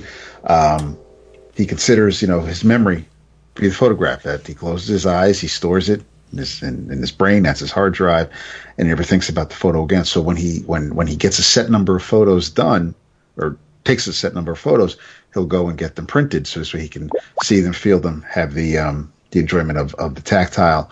But when he looks at the photos, there's something that jumps out to him, and the photos are in black and white except for this single red-haired woman, and he never remembers seeing her whenever he would take the photos. And how she got involved in his life is really interesting and unique, and I don't want to ruin that for anybody. But what I absolutely adore about this book, there's a neat little panel on one of the pages where, as Sam's walking down the streets of New York City, he because it is New York. As Sam's walking down the street, you see one of the Turtles walking by him. You see Snake Plissken in a cab shooting his pistol. You see one of the baseball players from the Warriors. You see Spider-Man from Amazing Fantasy, the cover where he's swinging with someone in his arms. The Stay Puft Marshmallow Man is all the way in the background. He's really taking advantage of it being in New York, really setting the scene. But Sam, like me, he prefers the Hudson over the East River. The city is part of this story as well, and the city kind of does what it's going to do, and you may think you have something in mind. You may think you have things planned out. You may be trying to get away from the loss of a love in your life. No matter what your plan is, no matter what your goal is, if the city wants to do something different, if the city thinks it knows what's best for you, then the city is going to do that. And if that means you bump into someone that you may not have bumped into, and if you bumping elbows caused a ripple, that it's like when a marble hits another marble, their paths are now altered. We're going in a straight line before. They've careened into each other, and now their whole line, their destiny has been changed, and that kind of plays a part in the story as well. But it is, it's something I could not put down. I think the art is absolutely fantastic. It starts off pretty straightforward, and I think I know where it's going, and Sam's just here to do a story for the magazine that he works for, and something happens, life happens, and the book kind of takes you down a different sort of avenue, and it works. You're the better for it. It's a fantastic book, and one I think, if as Lion Forge is still out there, then you should take advantage and add this to your library from them if you don't already have it. I completely blew me away. Did you get that at New York, or did you get that from DCBS? I did not know. Actually, I read the it's a digital version, and I was looking for it at New York, so I could actually have it on the shelf. But I do need it. I don't own a physical copy of it yet. I took a little gander at the art. It's very nice. Very nice. It is. It reminds you of. It's not heavy metal in the science fiction-y sense, but yeah, it reminds me of, some of it is maybe Little Rocco Vargas, maybe there's slight Dustin Weaver kind of feel to it. There's some of the faces and whatnot. It's not hyper detailed. Sam's a little cartoony, especially with his hair. Joan is quite fetching, but yeah, there's it can maybe tug at your heartstrings a little bit. But it's a sweet story. It's there may be some pain again, and that could be from the loss. So it's emotional more than there's no anger or anything like that. But it's I don't want to say simple, but it's content. I like it a lot. Nice. Ordered. Look at you. Nice. It doesn't take much for me to order a Lion Forge. That's true. It's true. Ooh, you owe me a beer. I do. Jason, are you keeping up on Transformers? I've read the first 3 issues. Okay. All right. Is that up to date, or is there more? 4. I think, Okay. yeah, 4 came out. It was in my box Okay. anyway. But nothing I'll say will spoil anything for That's you. fine. Yeah. Written by Brian Ruckley, with art by Angel Hernandez, Cachet Whitman, Sarah Pitre Durocher, and Andrew Griffith. And the color art is by Joanna LaFuente and Josh Burcham. Of course, it's published by IDW, and now Transformers is coming out every 2 weeks. And they're calling it a bold new era. And I gotta admit, it is. It's different. It's not your bot-on-bot action as we've come to see from previous incarnations of the Transformers. It's focusing on spirituality and birth and death. And Jason, are you enjoying it? Yeah. As I said, it feels a little slow to me. Yeah, maybe intentionally slow. But yeah, I think they're trying to, because it is the very early stages of. We're still at the point where they're just politicians disagreeing with each other. So Right. Essentially, that's what it is. It's right. There's not a lot of fisticuffs in it. As I said, it does focus on birth and death, because one Cybertronian is murdered. Yeah. A bot named Brainstorm, and he was in an energon transferal complex, and they found him dead. And death is not something to which Transformers, or I should say Cybertronians, are accustomed. It happens very, very infrequently. Once the spark is there, it rarely, if ever, burns out. And so this Brainstorm has been found dead. On the flip side, you have a newly forged Cybertronian named Rubble. And I think it was a smart move on their part. We are basically seeing the world through Rubble's eyes, because Rubble has a mentor, and just to guide him baby steps through this new world in which he finds himself, and his mentor's Bumblebee. And this is not the Bumblebee from the movies with the frickin' radio and stuff. This is a speaking, feeling, nurturing Bumblebee. And the Megatron is not the sworn enemy of Optimus Prime. In fact, it's Orion Pax at this point. He hasn't become Optimus Prime. He didn't get the Matrix of Leadership. But Megatron actually has a valid argument. He stands for... he's the head of a burgeoning group called the Decepticons. And I guess this is the precursor to the Decepticons. And Megatron is like, we feel limited here. I mean, yeah, this is a great planet and an amazing society, but we feel stunted, and we can't realize our true potential. And now you have this murder and these assassination attempts. Megatron had a public display of his Decepticon, proposals, and somebody tried to assassinate him.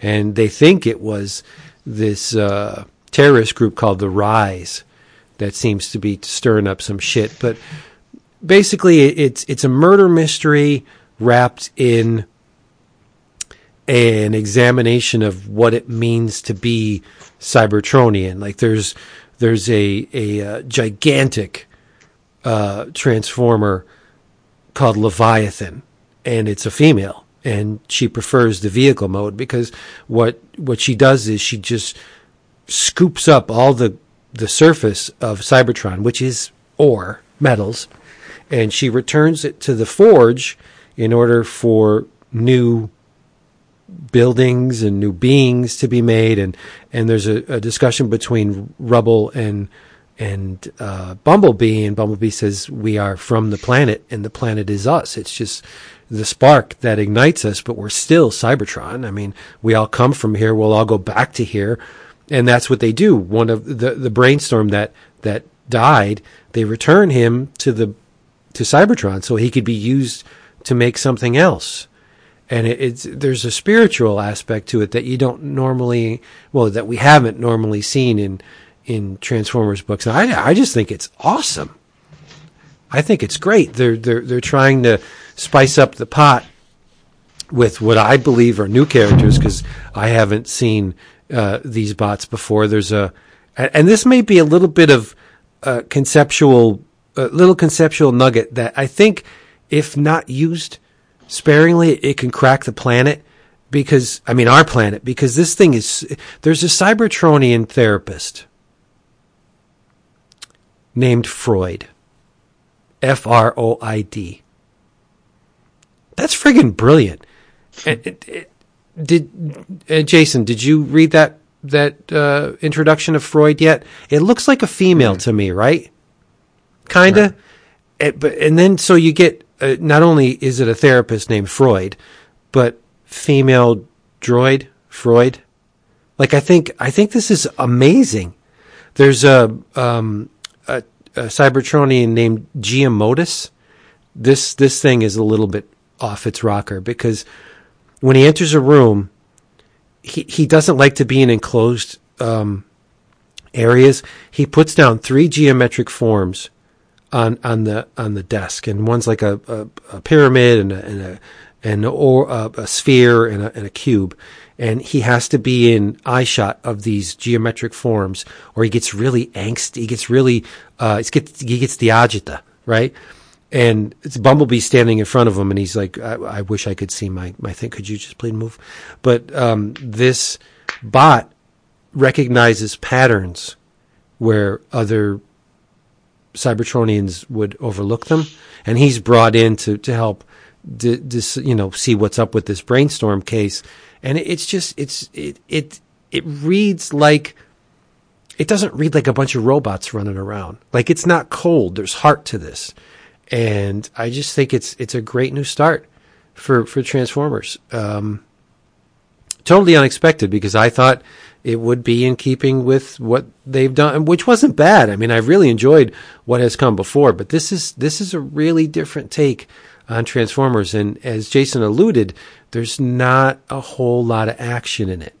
it's more of a potboiler. It's this slowly simmering story, and they just offered the collected edition of this storyline, and it's 12 issues long.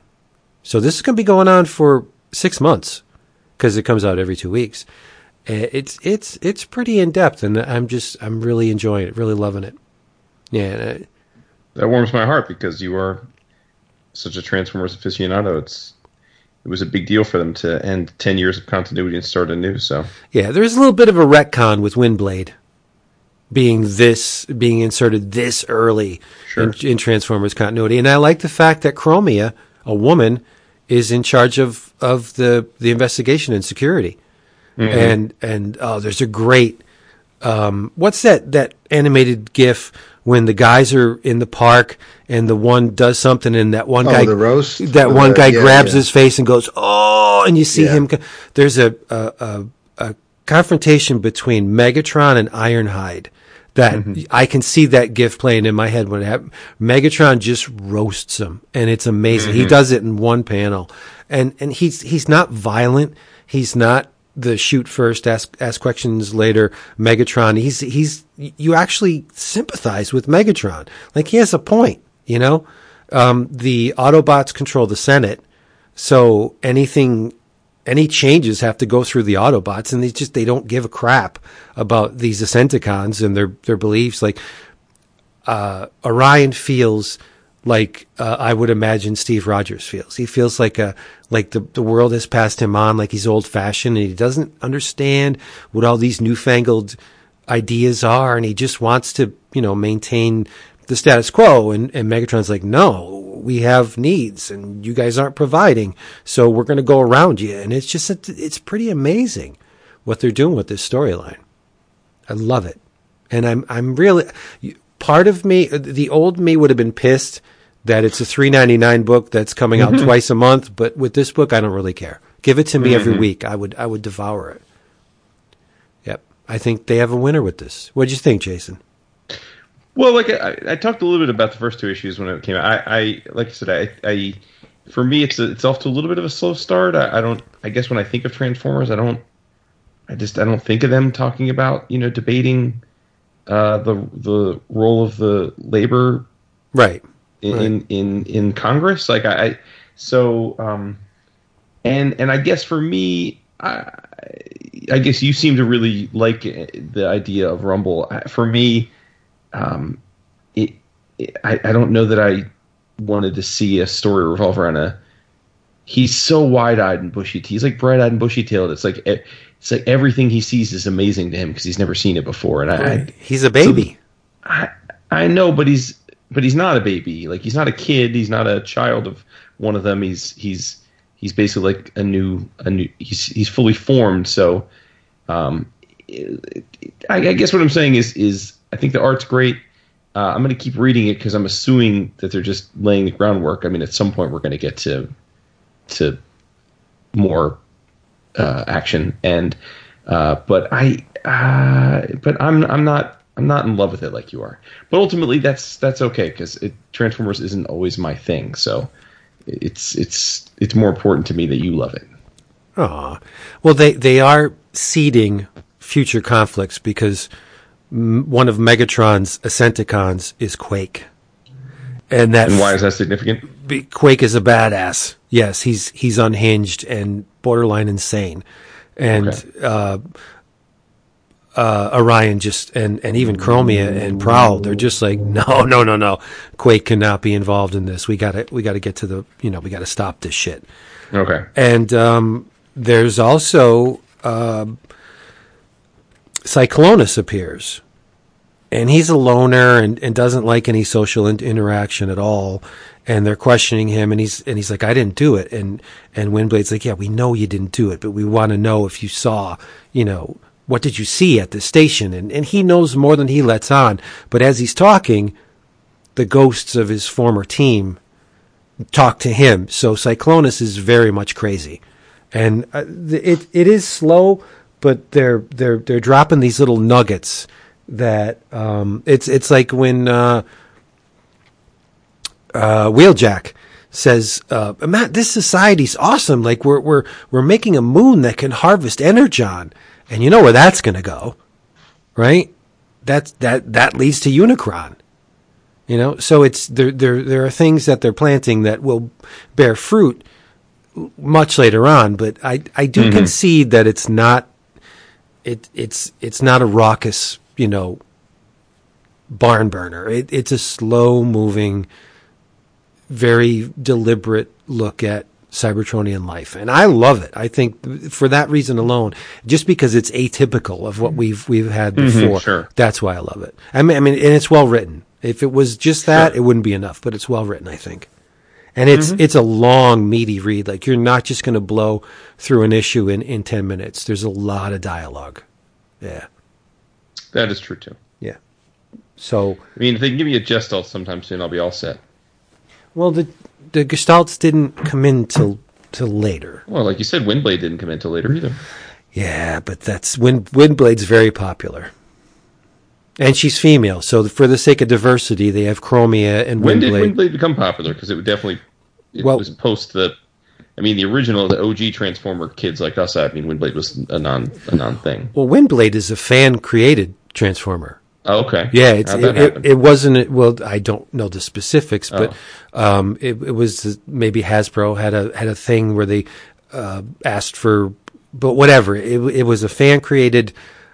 Transformer that they actually made into a toy and then inserted into the continuity through IDW. So Windblade comes in through the IDW continuity.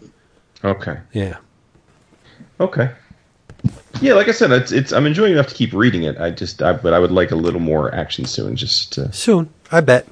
It is, yes. Quake's gonna bust shit up. All right, I want Quake to bust shit up. All right, so I mentioned that I had two things that I really loved this week.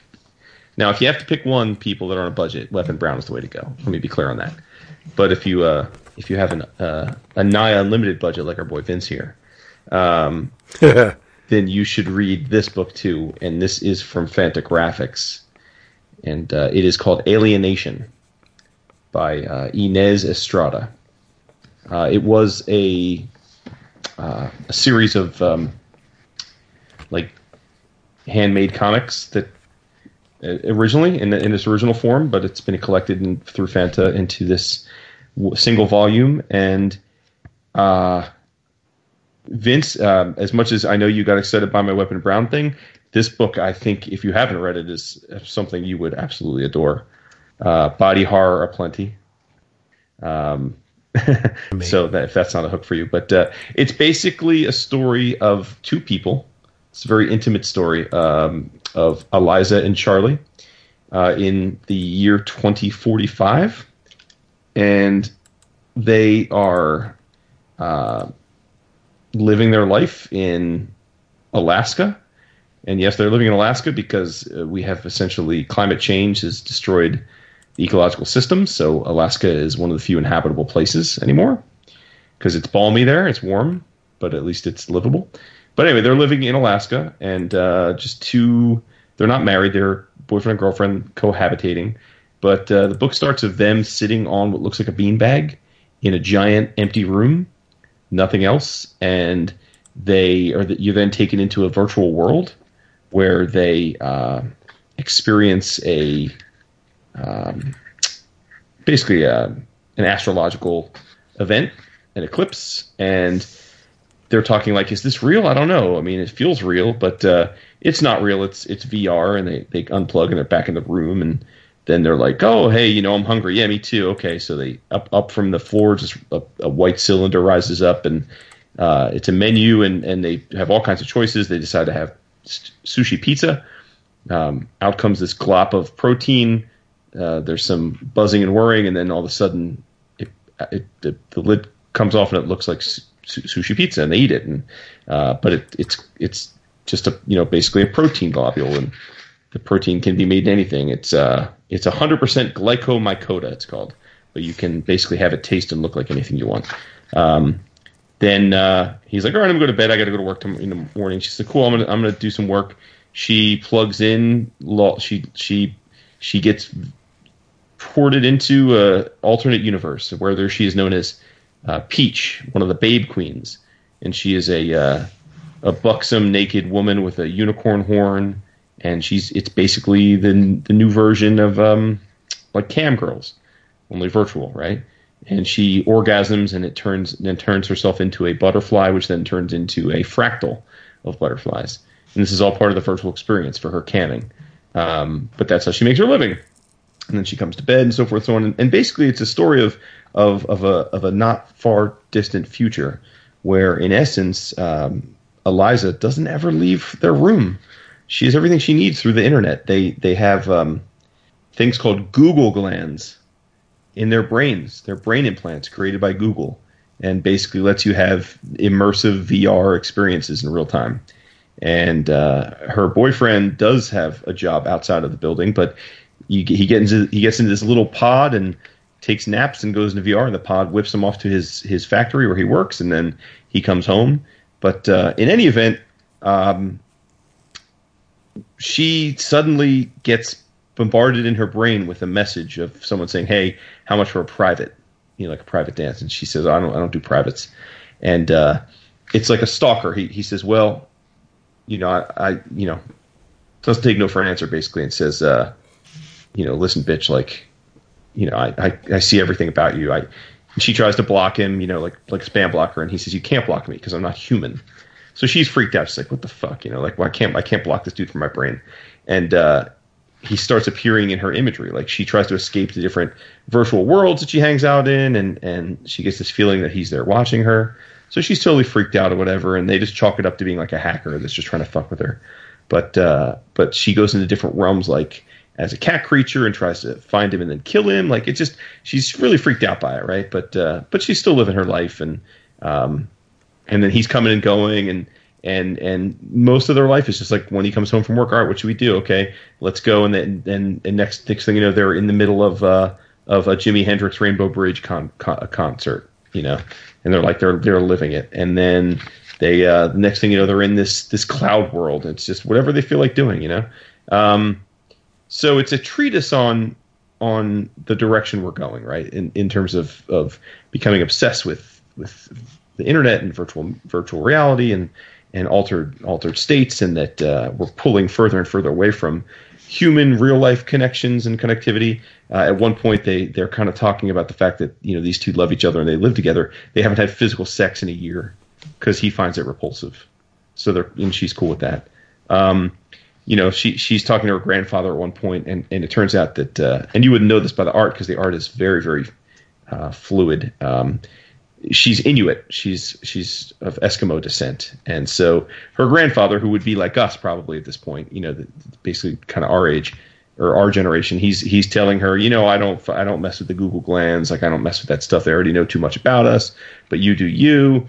You live your best life. But he's like, don't remember, the white man's raped and pillaged this world into what it is today, and he has an omen of a dead whale, which I guess in Inuit lore is a super bad omen. He's like, I got this omen of a dead whale. Be careful. So next thing you know, she's going into her virtual world of work and talking to her best friend, who's it's her best friend Darby, but Darby is not a real person. Darby is an artificial construct, and they're just chit chatting, having a little time in one of their virtual worlds, and suddenly she sees a giant dead whale there, and Darby's like, "Oh, look at this, a whale." And she's freaked out. She's like, "No, that's a bad omen." And like Darby's like, "Oh, let me see what's up," and cuts the whale open, and all the guts pour out. And like Darby's like playing with the guts, and there's a stillborn baby whale in there. And then one of their other friends comes over and says, "Oh, I'm going to take care of this. Make it my pet." And Eliza's totally fucked up now. She's like, "What's going on?" And it keeps going like this. And at one point, she's laying in bed nude, and like this electricity overtakes her, and you just see the pic they draw. Like, you see all of the veins and the nerve endings in her body are all pulsing, and her hair is frazzled. And the next thing she knows, she doesn't feel right, so she does a body scan. She's pregnant.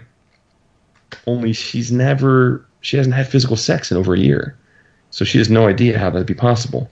Well, it turns out that the stalker, the thing that's been bothering her, isn't human. It's one of the AI constructs, and somehow the AI have impregnated her to create what they're calling the singularity. and the singularity is going to be the first ever merging of artificial intelligence and biological life. And so she's totally fucked up now. She orders these nanobots that can abort fetuses, but they don't work.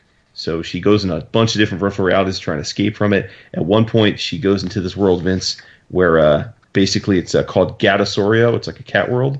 And she looks like Tigra, and she's got this cattail sticking out of her ass, but it's like a butt plug. It's like sticking out of her anus. And like, so she goes. Why did you single me out for that? Well, because you appreciate body horror. I do. So she's like, oh, this hurts. So she tries to pull it out, but instead of pulling it out, it's like a worm, and it crawls into her ass. And they draw it where they show it crawling through her they look through her ass, and you can see her intestines, and the thing is crawling up her intestines. Ooh. And she has to yank into her anus and yank this thing out. She's freaking out about how much it hurts and stuff. And it's all virtual, but it's like it's that kind of thing. And at one point, because he gets fired, so they're kind of stuck. There's a bad storm, and it knocks the internet out. So they don't know what to do. The internet comes back on, and again, he doesn't have a job. She's not doing her job right now because she's afraid of the stalker. So they're like, all right, let's go and let's go on an escape. And there's a page where it's a 2-page splash, and it's them looking at each other, and then you see these different discs, and it says main menu, Worlds MMORPG, Google Hangouts, Playa Martinez, Latergram, Thunderdome 1997 Rave, Parasite Hentai Manga, Wild Animal Sex Experience, and with each of them is a page number, so it becomes a choose your own adventure. Oh, so you can go to any of these pages, read the segment, and then it's them in one of these virtual worlds, and then it says at the end, go back to page 86, 87. So it's super neat. Like you can see, like in one of the experiences, the Wild Animal Sex Experience, they both go to the experience, they're floating in water, they both turn into polar bears and have sex. In one is the cat thing I mentioned. In another one, they're snails, and the snails have snail sex, which is pretty gross, by the way. In another, it's a rave, and they're on ecstasy. It's like fake ecstasy, but it's like, wow, I wonder if this is what real ecstasy was like. And they're at a rave, and she's loving it. And then this is, if you've ever done ecstasy, this case, he's loving it, she's loving it, and he's freaked out. He's just like, can we go now? I don't want to be here. So, because it either makes you paranoid or it makes it a really fun experience. Yeah, so, and, they go through that. They're basically trying to pass the time escape. Then there's an even worse storm, and the internet goes out. And imagine what it would be like to live in a world where basically 95% of your interaction with anything is internet-based, and the internet goes out. So she's cooped up. She's going insane. Like, she doesn't know what to do. And it manifests where she starts learning more and more about her pregnancy and what's going on, and she can't abort the baby. The baby eventually comes in a very gross way. Let's just say cuts her up alien style to come out of the body. And it's just this fascinating look at great science fiction. To me, is science fiction that is fiction that takes the real and morphs it a bit, but in a way that reminds you, like, this isn't that far off. Like, to me, I like science fiction that is plausible on the path of science, right? Like where you could see something like this happening. More than just completely magic-based sci-fi, where just there's no way it would ever happen, and that's what this is. Her mentor, that I guess is her the person who taught her how to dance or to do camming in this virtual world. They're hanging out as this beautiful blonde woman, but then they pan to her, and she's sitting in this capsule, basically dying on life support, but she's still conscious and working as a cam girl to make a living. But her body's withering away and about to die. And then, her boyfriend is again a little more plugged into the corporeal world, but he freaks out when she says she's pregnant because again they haven't had physical sex, and it just gets it's crazy from start to finish. It's a very simple art style. This isn't cutting edge, jaw dropping line work, illustration work like figure work, but the creativity of the panels and the creativity of the presentation of the stuff, particularly some of the VR worlds, is incredible, and really thought provoking. So, I had a blast with this. It's like nothing I've ever read before, and I would definitely recommend it if you're interested in the idea of this path that we're on, and how humanity is becoming less and less about the tangible world and more about this digital world that we're creating. So it is called Alienation by Fantagraphics, and it is by Inez, Ines Estrada. It sounds wonderful. You're costing me money this episode. Trying to. No. Trying to. No. Cross-pollination. I bought the book from DAP just now on Amazon. We're good. It's all good. Okay. Oh, and it's a $20 book. So I think on Amazon it's like $12. I've noticed that Fantagraphics has increased their price point recently. There's in relation to their page count, their prices are much more expensive than they used to be. Which, I mean, sign of the times, right? Whatever, everything's getting more expensive. But like, say a 100 and some page graphic novel from Fantagraphics will set you back like $30. Mm-hmm. Which, I mean, you get what you pay for. They have good stuff. Maybe we're just getting old. This is 235 pages. Wow, that's a good chunk. Yeah. So for $20, it's basically what 10 comics worth of content. Yeah. So $2 an issue, plus you're paying probably 40% off of that. So that's not bad. There you go. Bring it home. Sure. All right, everybody. Hey, this is 11 O'Clock Comics episode 605, and you know what? It was sponsored by Discount Comic Book Service, dcbservice.com. Get your books, get them fast, get them delivered straight to your door. One more time, for those of you who weren't paying attention, from Dark Horse, we have the Black Hammer Justice League #1 of 5. I didn't mention that before. It's a 5-issue limited series. It will cost you $1.99. From Titan Comics, Blade Runner 2019 #1, $1.99, and you best get this because I will come and hunt you down and kill you if you don't. From Dark Horse, it's the Flaming Carrot Comics Omnibus Trade Paperback Volume 1 for a lousy $12.49. That's crazy. I don't know. In your travels, David, did you read the first issue of City at War yet? Teenage Mutant Ninja Turtles. No, I have it right here. No, I'm sorry. All right. I'll read it for Sunday. All right, so I won't get into that, but I will. I know Dap read this. This was written and drawn by Michael Avon Oeming. Oh, yeah, tag team. With color by Taki Soma. It is from IDW. And we're going to lose Jason, but I'm sorry. It is called Dick Tracy Forever. Hard pass. I think out of the three of us, I'm the biggest mark for Avon Oeming. Yeah, you've definitely read more by him that he's drawn, because I still have a lot of powers to read. I didn't really mess with Mice Templar.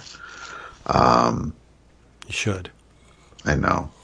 Snow Mouse Guard. I know. No, it's. But please do go on. Well, it starts in 1931, and we're told on the last page of the last sequential story, because there are 3 sequential stories in here. We're told on the last page that it's continued in 1951. So I'm guessing it's a generational thing, or it's going to jump by decades.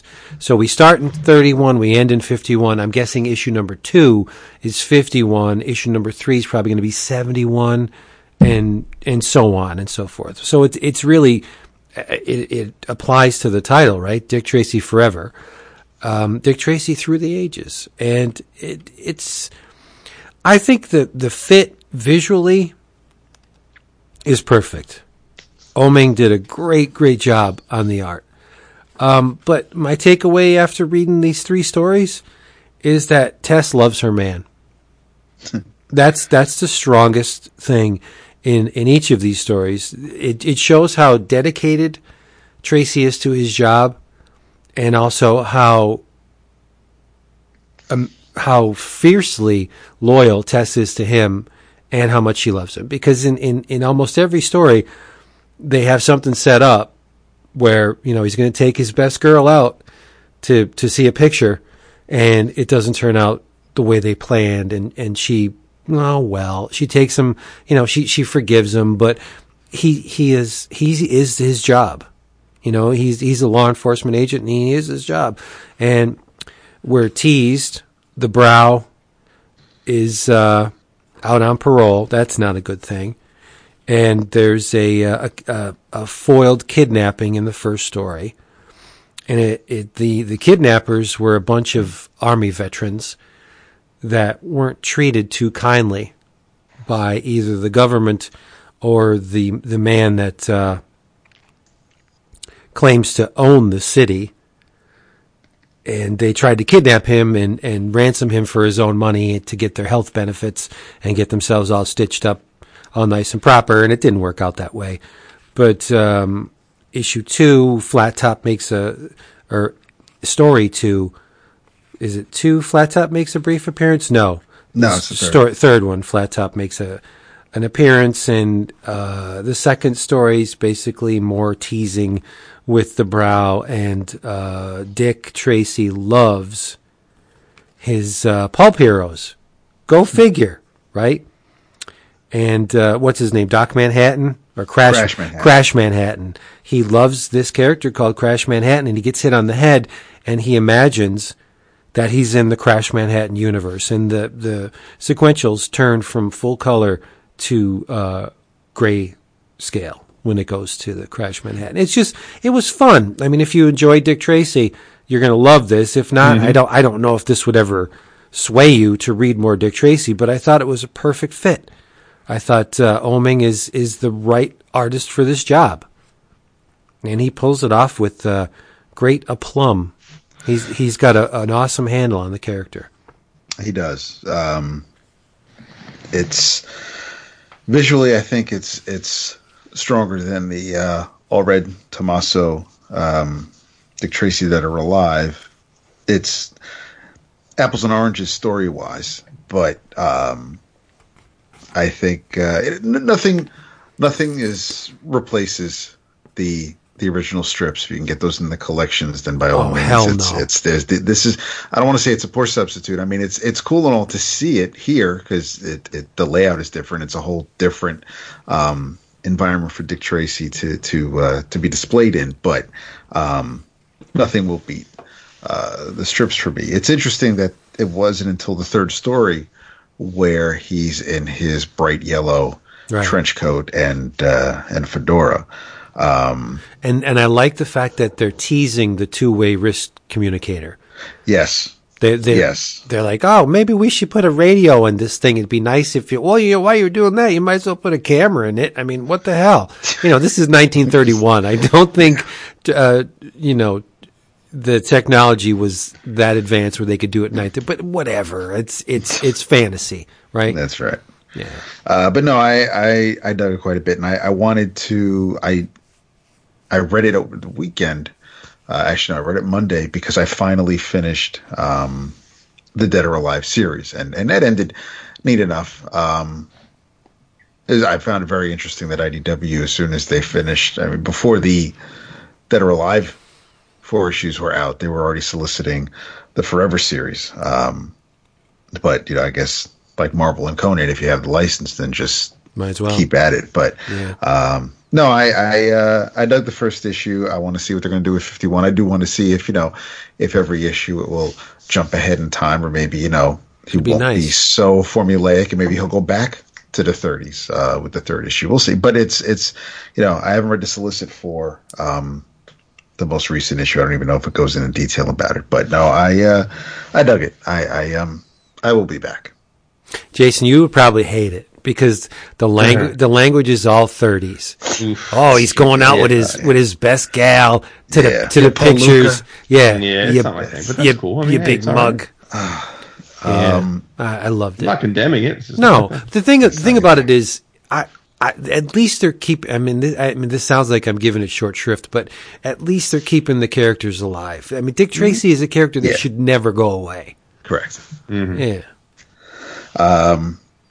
In your travels, this was I was really looking forward to this. When it was when we saw the preview pages a couple months ago. This is from Ken Garing, the first issue from Image. This is GOG Order number 1, and it I really like the look of it. It's clean. You definitely feel the motion of the characters as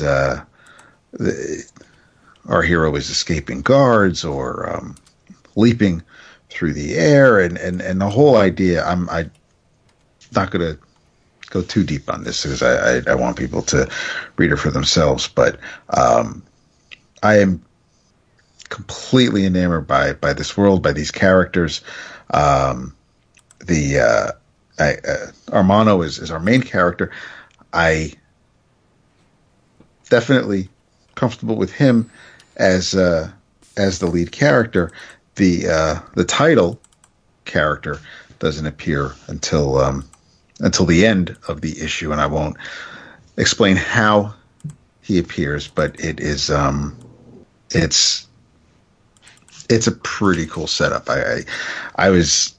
I'm blown away by the visuals first. I think it looks fantastic, and the story is cool. It's not necessarily it's a take on a story we've heard before, but the setting is what makes it a little different. But if you're a fan of the way some of the characters from Saga may look, if you like the way Doc Shaner or Greg Smallwood draws his characters, then you'll probably dig this. The colors are great. Garing does it all. He writes it, draws it, he colors it, he letters it. And yeah, I will definitely be back for the second issue. So if you haven't, then make sure you check out Gogor #1.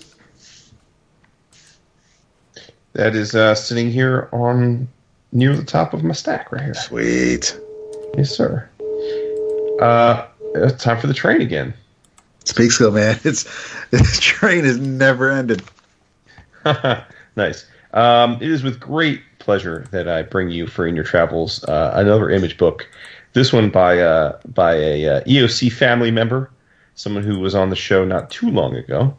This is a Image Skybound book. It is called Excellence, #1, written by Brandon Thomas with art by Kari Randolph and Emilio Lopez with letters by Darren Bennett. We knew this book was coming for a long time. We knew Kari had been working on it, wanted to get the first arc done and in the can before they solicited it, but we knew that something awesome was looming, and it's finally here. And I think they did a great job with the first issue. I think it sets up an exciting world.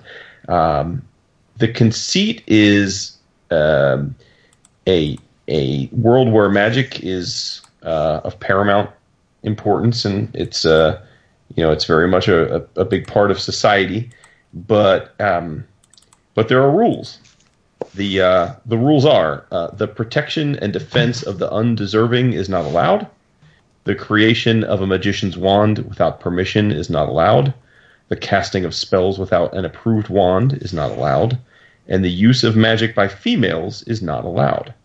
And there are different levels of magic wielders, kind of like martial arts. The average age of a magic user when they first debut their powers is 5.1 years old. They're called rooks, and they have green magic. When they rise up to the next level, they're patrons. Shout out to our patrons. Y'all are badasses. Jesus. And they yield blue magic. The 10th, which are the badasses, yield purple magic. And then the boss, the overseer, yields white magic. And collectively, this group of magicians are called the Aegis. And a couple things about this. Not only are they all male, they're also all men of color. They're black men. And there were 10 original families, of which our protagonist, Spencer Dale, is a part of. Spencer's father is one of the 10. So he's it's kind of like they wear robes, and it's very evocative at some points of the Jedi Chamber. Like, all the Jedi Masters sitting around deciding if if someone's ready for the trials or to become a full Jedi. It's that kind of thing. But in any event, like I said, in this issue, we get a crash course in Spencer's early life. He as I said, they usually they start wielding magic effectively around 5, and Spencer's a late bloomer. He's not really showing much magic aptitude for many years past, and they show him at 5 and at 6 and at 7. And his dad's getting livid. His dad's having trouble. He's distanced from his son. He's worried that his son is going to end their original line, because what if his son isn't a magic wielder? What then? What are they supposed to do? And he it's an analog to probably how a lot of dads feel about their sons and are great athletes, right? If the dad was the high school quarterback and their kid's not good, and the wife's like, listen, it's still your son, like, relax. But rest assured, he does eventually come around when he's a teenager to wield magic, and he says, it's time for me to take the trials. And so he takes the trials. But the thing is, in the trial, his job is to protect one of the people that protected. And what we find out is these rules exist, but basically, even though it's black men wielding the magic, they're not allowed to use the magic to benefit the unworthy, which include themselves. So they can't use the magic for their own volition. They can only use it to protect the people that pay for protection, which happen to be wealthy white people. And Spencer he's not feeling this. He doesn't understand it. He doesn't understand the rules, why they exist. But his dad and everybody's like, dude, these are the rules. Like, you got to follow the rules. And he's like, why the fuck I got to follow the rules? Like, we're the ones with the power. Like, I don't get it. Probably the best character in the first issue is Spencer's grandma. When he's trying to figure out if he's ready for the trials during that scene, grandmom's giving him a tightening up his haircut, giving him a nice slick line. So she's got the clippers out. She's giving him the line. She's basically calling him the fool. She's like, shit, what the fuck does a boy like you with a story like yours need to fear a little more than that? And like, she's basically taking him to task like a good grandma would. And but really with an underlying message, right? Which is like, you do you. You're ready to get this done. So he takes the trials, and spoiler, he passes. I don't think that's too surprising. It'd be a pretty boring book if he fails the trials in the first issue. But something happens personally to their family, and it makes Spencer want to use his powers. And his dad's like, you can't use it. I know it sucks, but you can't use your powers for that. And Spencer's, you get the sense like Spencer's like, I'm guessing in the next issue he's going to use his powers for it, because he's like, fuck this.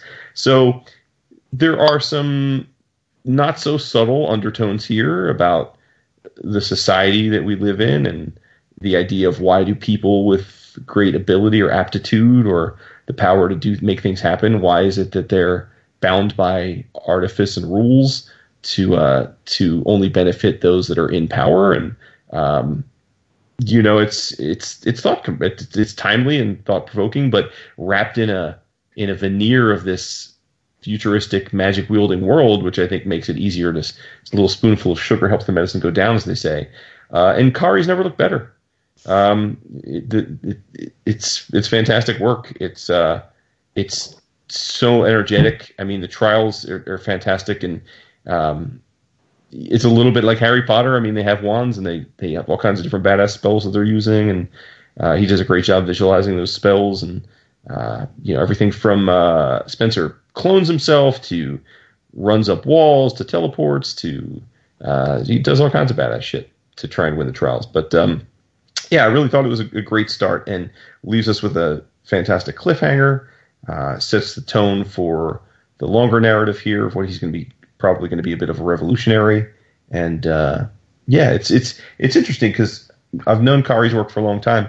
I saw a little Rick Leonardi in this, which Kari's got a pretty angular style, but he loosened up a little bit for this, and I think it works for him. I think it really works. So you will love this issue, Dap. I mean, you will absolutely adore this issue. This could be a milestone book, at its best. I mean, this is, it's a book about men of color by the entire creative team is, people of color. So, 2 thumbs up for this for a lot of reasons. But as you said, Vince, it like this story, I would recommend this comic whether it was written by, whether it was created by 4 white dudes or not. But it's cool, I think, that the comic was created by for black guys, too. I think that's an added bonus, and regardless of that, the comic is worth your time. So give it a try. Excellence #1. Sure looks good.